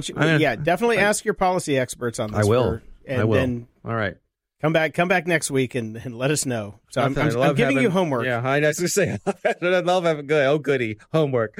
Because you don't do enough podcasts every week. Nah, it's fine. It's fine. Sure. Yeah, feel free to use it on the Cyberwire first. But yeah, shouldn't we assign Brian to go look this up? Yeah. Like Brian does homework. Yeah. I guess, unless it's Coursera. You know what? Here, Brian, we're going to give you a certificate in dead forensics. So come back and tell us how it goes. I will actually sign it myself. Okay, let's move on to some fun stuff. All right. So last week we talked about drones. Mm-hmm. And we talked about shooting down drones. Yes. Turns out Raytheon's on it. Raytheon's on everything. If it's shooting down or blowing up, they're on it. If there's a blank check to be written by the Department of Defense and a problem to be solved, Raytheon is on the case. And in this case, they have a high-powered microwave and laser dune buggy, baby. I love it. I love it. I do too. Yeah, who wouldn't want to have one of these? If you were driving this thing around in a resort beach town, you'd be the man about town with this thing, driving around, shooting lasers. Drones. This is straight out of Megaforce. I'm sorry, this is straight out of Megaforce. Drones falling out of the sky. Yeah, cats and dogs living together. Yeah. I grew up in the 70s, and I have to say that I'm very sad that I'm 46 now, and I've still never driven a dune buggy, because those were the hot thing in the 70s. Oh, and I've never driven a dune buggy, but maybe I'll change that. Maybe I'll put that on my bucket list. I'm going to go drive a dune buggy, and I'll bring a laser pointer, and I can pretend to be Raytheon, and I'll drive around going, pew, pew, pew. Right. Yeah, the person sitting next to you can be flying a little drone around. You can aim at it, throw beanbags at a drone. Yeah, so this thing looks pretty badass, and they successfully brought down 45 UAVs that were flying in a swarm. Impressive, most impressive. Yeah. And it has a high energy laser that can bring down Class 1 and Class 2 UAVs. I think those are the big ones. I'm not familiar with how they classify UAVs off the top of my head, but I think those are the big ones. Well, I'm guessing they're not going after DJIs. I think they're going after bigger game with these to find out if they can take down a predator or the like. But yeah, but I think the swarming ones though are that size. Yeah, the smaller swarming ones, small explosives, things like that. Surveillance. So yeah, they're on it. It's you don't need that. Put away that sawed-off shotgun that I recommended last week. There's no price tag on this thing, but I'm sure it's affordable. I'm sure it is. It's only, on a Raytheon budget. Yeah, it would 450 mil, no problem. Yeah. You know what it is? It's probably 10 mil a drone. That's probably what it works out to. They bill you per drone shot down. Dude, we live in a subscription society. Right. This is a per drone. Right. This is a per drone buggy. The buggy is free. You can drive around all day and take out as many drones as you want. We'll just send you the bill. That's how it works. Yeah. And if you want a subscription like Lyft, then you get 35 drones for free as long as they're only small drones. But if there's a big drone, we're going to tack you on the top. That's how it works. Perfect sense to me. Yep, absolutely. In infuriating news on somebody who I do want to shoot with a fucking laser from the back of a buggy, Equifax The credit bureaus netted $1.4 billion in fees from all the rubes who got their credit info stolen and then went and freeze their credit. $1.4 billion for losing your info. Hulk smash is all I got to say about that. Right, because everybody went and froze their credit, but these companies charge you to freeze your credit, so leak our data and profit. That's kind of how it works nowadays. Yeah, this does not seem right. Well, when the people who profit from your data being leaked are the same people that own the data that get leaked, what do you expect? Mm-hmm. So, yeah. Well, finally, this week we've got at least in Security we've got an article from The Atlantic. This is called China's New Frontiers in Dystopian Tech. It's about facial recognition. My favorite article of the week. Yeah. So I'll just read the lead paragraph here. It says, dystopia starts with 23.6 inches of toilet paper. That's how much metric? What's that in metric? Ooh, I don't know. That's how much the dispensers at the entrance of the public restrooms at Beijing's Temple of Heaven dole out in a program involving facial recognition scanners, part of the president's toilet revolution, which seeks to modernize public toilets. Want more? Forget it. If you go back to the scanner before 9 minutes are up, it will recognize you and issue this terse refusal. Please try again later.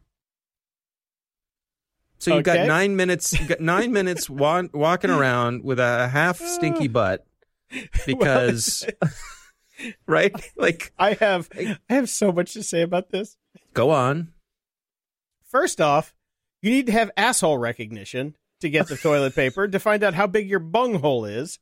And they need to use big data to find out what you ate last night, because if you are having some chimichanga from Taco Bell, they know that you're going to need more than 23.6 inches of toilet paper, or especially those new taco fries or whatever they have at Taco Bell. I know this is China, but China has very spicy food. So if you're just having some fried rice the night before, you're going to be good with the standard issue roll of toilet roll. But if you are getting, your super dim sum chow kung fuck you, then you're going to need twice the amount. And this is where big data comes in. So China is really going into the dystopian future with the standard toilet roll. But what they need to do is leverage big data to match it with big bunghole to make sure that all of their citizens are happy with the great leader. Don't you think? Well, I'm with you to a certain degree. I think perhaps the amount they give you bunghole. So anyway, I think that yes, it does make perfectly good sense for this to be based on evidence. So the more the more you need, there should be some sort of measurement. If we're taking pictures of things, there should be some measurement either of what's in the bowl or what's on your bottom or whatever, and then it can make a determination of how much toilet paper it doles out. By weight. So the smart weight sensor in the bowl that says what the load is, and the load generates the amount of toilet paper that comes out. Because a 64 pound, Chinese woman is not going to need that much toilet roll. So I think this should be a toilet problem, not a facial recognition problem. I don't know though, because is the weight of the load always proportional with the mess? Yes. The what do you call that? The not in my experience. Consistency of the load. Right. Yeah, so then you need a molecular scanner to figure out what the water density is, because if it is just pure water, then you're definitely going to need more toilet roll because of splashback and things of that nature. Seems to me like we're throwing an awful lot of technology at a problem that has pretty much been figured out already, right? Kinda. I mean, really, if we're going to apply technology to something, if we're going to hold back on people, what is the public benefit? What is the benefit to society of limiting this, right? Like, what are we trying to do? What's the money we're trying to save here versus people there's a public health issue. People walking around half clean. I don't want to sit on the bus after the guy who came out and decided it wasn't worth the 9 minutes to wait. Yeah, he doesn't have time to wait for 9 minutes. He's got a bus to catch. Oh, God. Yeah, definitely missed the mark on the actual problem here, because and unless there are toilet paper cartels who are going around to public restrooms and stealing the toilet paper and shipping it off to parts unknown. I see this as a problem that doesn't need to be solved. You know what? You know what China now has? They have their own Silicon Valley. They've got a bunch of 21-year-olds out there solving problems that don't need to be solved. I was also thinking that this could open up a black market. There's a guy standing by the door, with a long coat, and he's like, just he's like, he's got like 4 quilted rolls. Yeah, he's like, I got double ply quilted, right here, 20. $5, right? Jesus. You got wet wipes, don't, you look like a man who knows his toilet paper. Yeah. Oh, I don't generally do this, but I'm going to show you the other coat. Yes, we have, this is where the wet wipes are. This is where the triple quilted are, and some silk wipes for a man of taste. And my boss is going to kill me for doing this, but for you, I got a special deal. Yeah. Now they are using this facial ID stuff for other things. They say it's been successful at basically shaming jaywalkers, and has actually cut way down on jaywalking, which I suppose is a good thing. But it's kind of creepy, though. It's kind of it's. This is the Adam Carolla public shaming aspect of how technology is going to go. It's like, if everybody's doing the same thing and you step out of line, then you are just shamed in front of everybody. It seems like it's cyberbullying almost. Yeah. But I mean, there are cultural differences as well, right? I mean, isn't there a lot more? There's a lot more, I guess, value placed on fitting in with everyone else in those cultures than compared to ours. Is that accurate to say? I guess that's how communism works. No, I don't.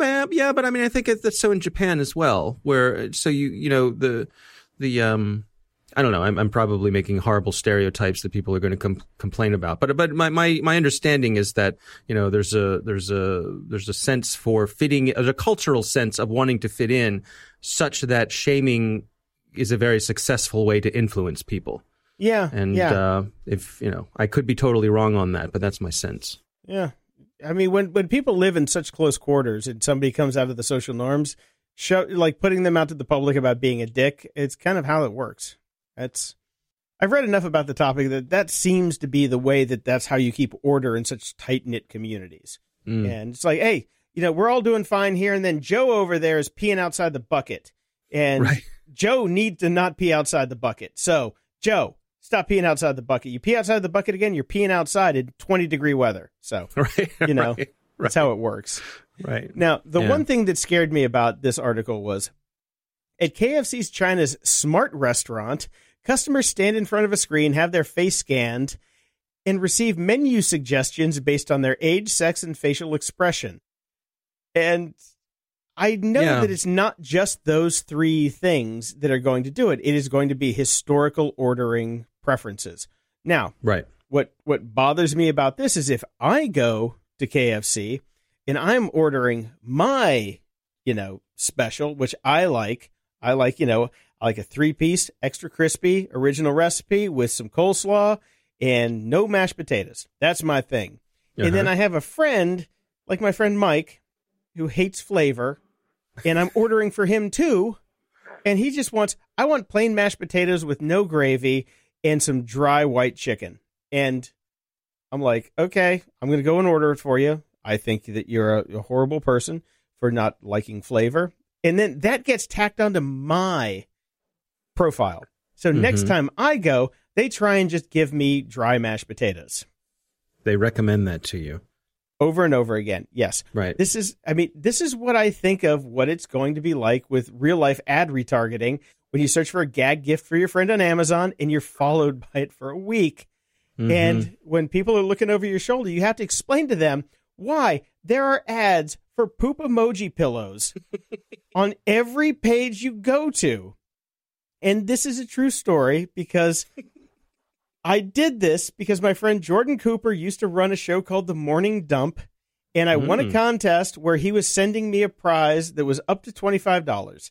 And so I found a poop emoji pillow on Amazon, and I sent him the link. I didn't buy it because if I buy it, then the retargeting would end, which it never does, obviously, because we talked about that. They don't know if you bought the product. So, right. Anyway, different topic. But for a week, I was inundated with poop toys.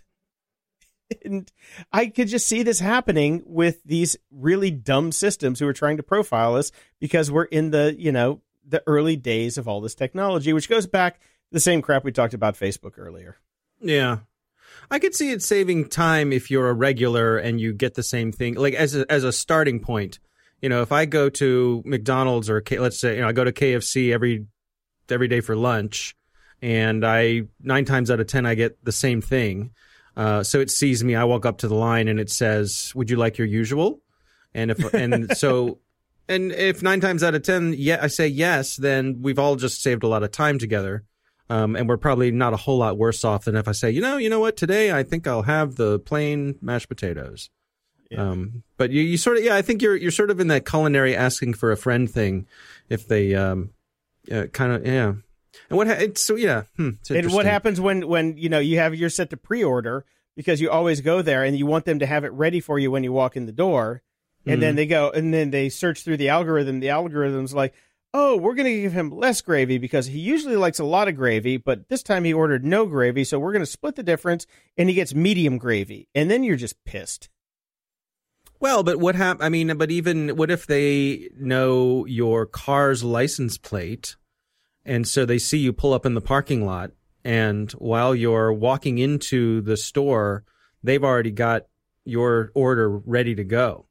Well, this is we're sort of in the fast food version of what happened with Spectre and Meltdown, the predictive processing problem, this right? This is exactly it. What if I was pulling into the restaurant to actually just use the bathroom because I know that's the only restaurant in the bathroom that doesn't require me to get a token to go take a quick dump because I'm like, use your 24 inches of toilet paper. Exactly. So I got to run in and take a quick poo and run out and get back to work, but I'm just coming in and then I'm coming out and they're like, "Sir, your food." And I'm just like, "What?" And they're like, "Your food." I'm like, "I wasn't here for food." They're like, "But we made it, so you have to pay for it now." So then that's like, a 200 yuan poo that you just made. Yeah. Well, at that point, you might as well take the food. I mean, come on, Well, you're empty, so yeah, you might be hungry now. Who knows? That food's going to get eaten, right? So, maybe not right away, but it's not going to go to waste. I mean, it's KFC. Come on. I mean, that's true. That's true. Brick a brick. I found this one this week, Dave, because I knew you were coming on. Yeah. It's idea. It's not idea. It's idea because it's a take on IKEA. An ongoing series of nonverbal algorithm assembly instructions. This is the coolest thing I've seen in a long time. They're algorithms in the vein of IKEA instructions. Yeah. Now, the problem with it is I'm really good at IKEA instructions. I cannot figure out what the hell is going on with these things. So since you're probably smarter than I am, at least you have a better voice than I do. Maybe, and I'm hoping that's the qualification here. You can tell me what the hell's going on with some of these. Well, I love these, and I also love how they're riffing on the whole IKEA thing with the the umlauts over the letters and the intentional misspellings. Like there's the quick sort is probably quick sort. Publicly crypto. Yeah, so they've got the little guy, looking at a bunch of different things with a question mark, and then he gets them all sorted, and he's happy, and it tells you what tools you need, and it. I love that one of them's a die. You need a dice, right? Yeah, because you need to generate a random. Yeah, so these are a lot of fun. I imagine. I think these are humorous. I imagine these are hilarious if you're a computer science major. I'm not a computer science major, but I kind of figured out the quicksort I understood because I had to deal with quicksort at Technorati back in the day. The rest of them, I am way out of my depth on. Yeah, I remember, the only one I remember is doing bubble sorts. Did you ever do bubble sorts? I never did a bubble sort, no. I remember doing bubble sorts, but I was probably 13 the last time I did a bubble sort, so... I don't really remember, but yeah, these are fun, and they're riffing on the IKEA standards is perfect. The little guy is perfect. These are great, highly recommended. There's one that I really wanted, which is the shortest distance between 2 points in a graph. Mm-hmm. That I talked to my friend Dave Sifry when I worked at Technorati, and he was trying to explain it to me because he's a computer scientist and I'm not, and he was trying to explain how these algorithms work to find the shortest distance between 2 points in a graph on a map. And there's a very smart algorithm that's already figured that out, because I was trying to figure it out, and he's just like, oh, go use this algorithm and you can figure it out. And I looked at the algorithm and I'm like, I don't speak that language. Yeah. I have no idea what that says. And he's just like, oh, that's right, you're self-taught. Oh, you poor little bastard.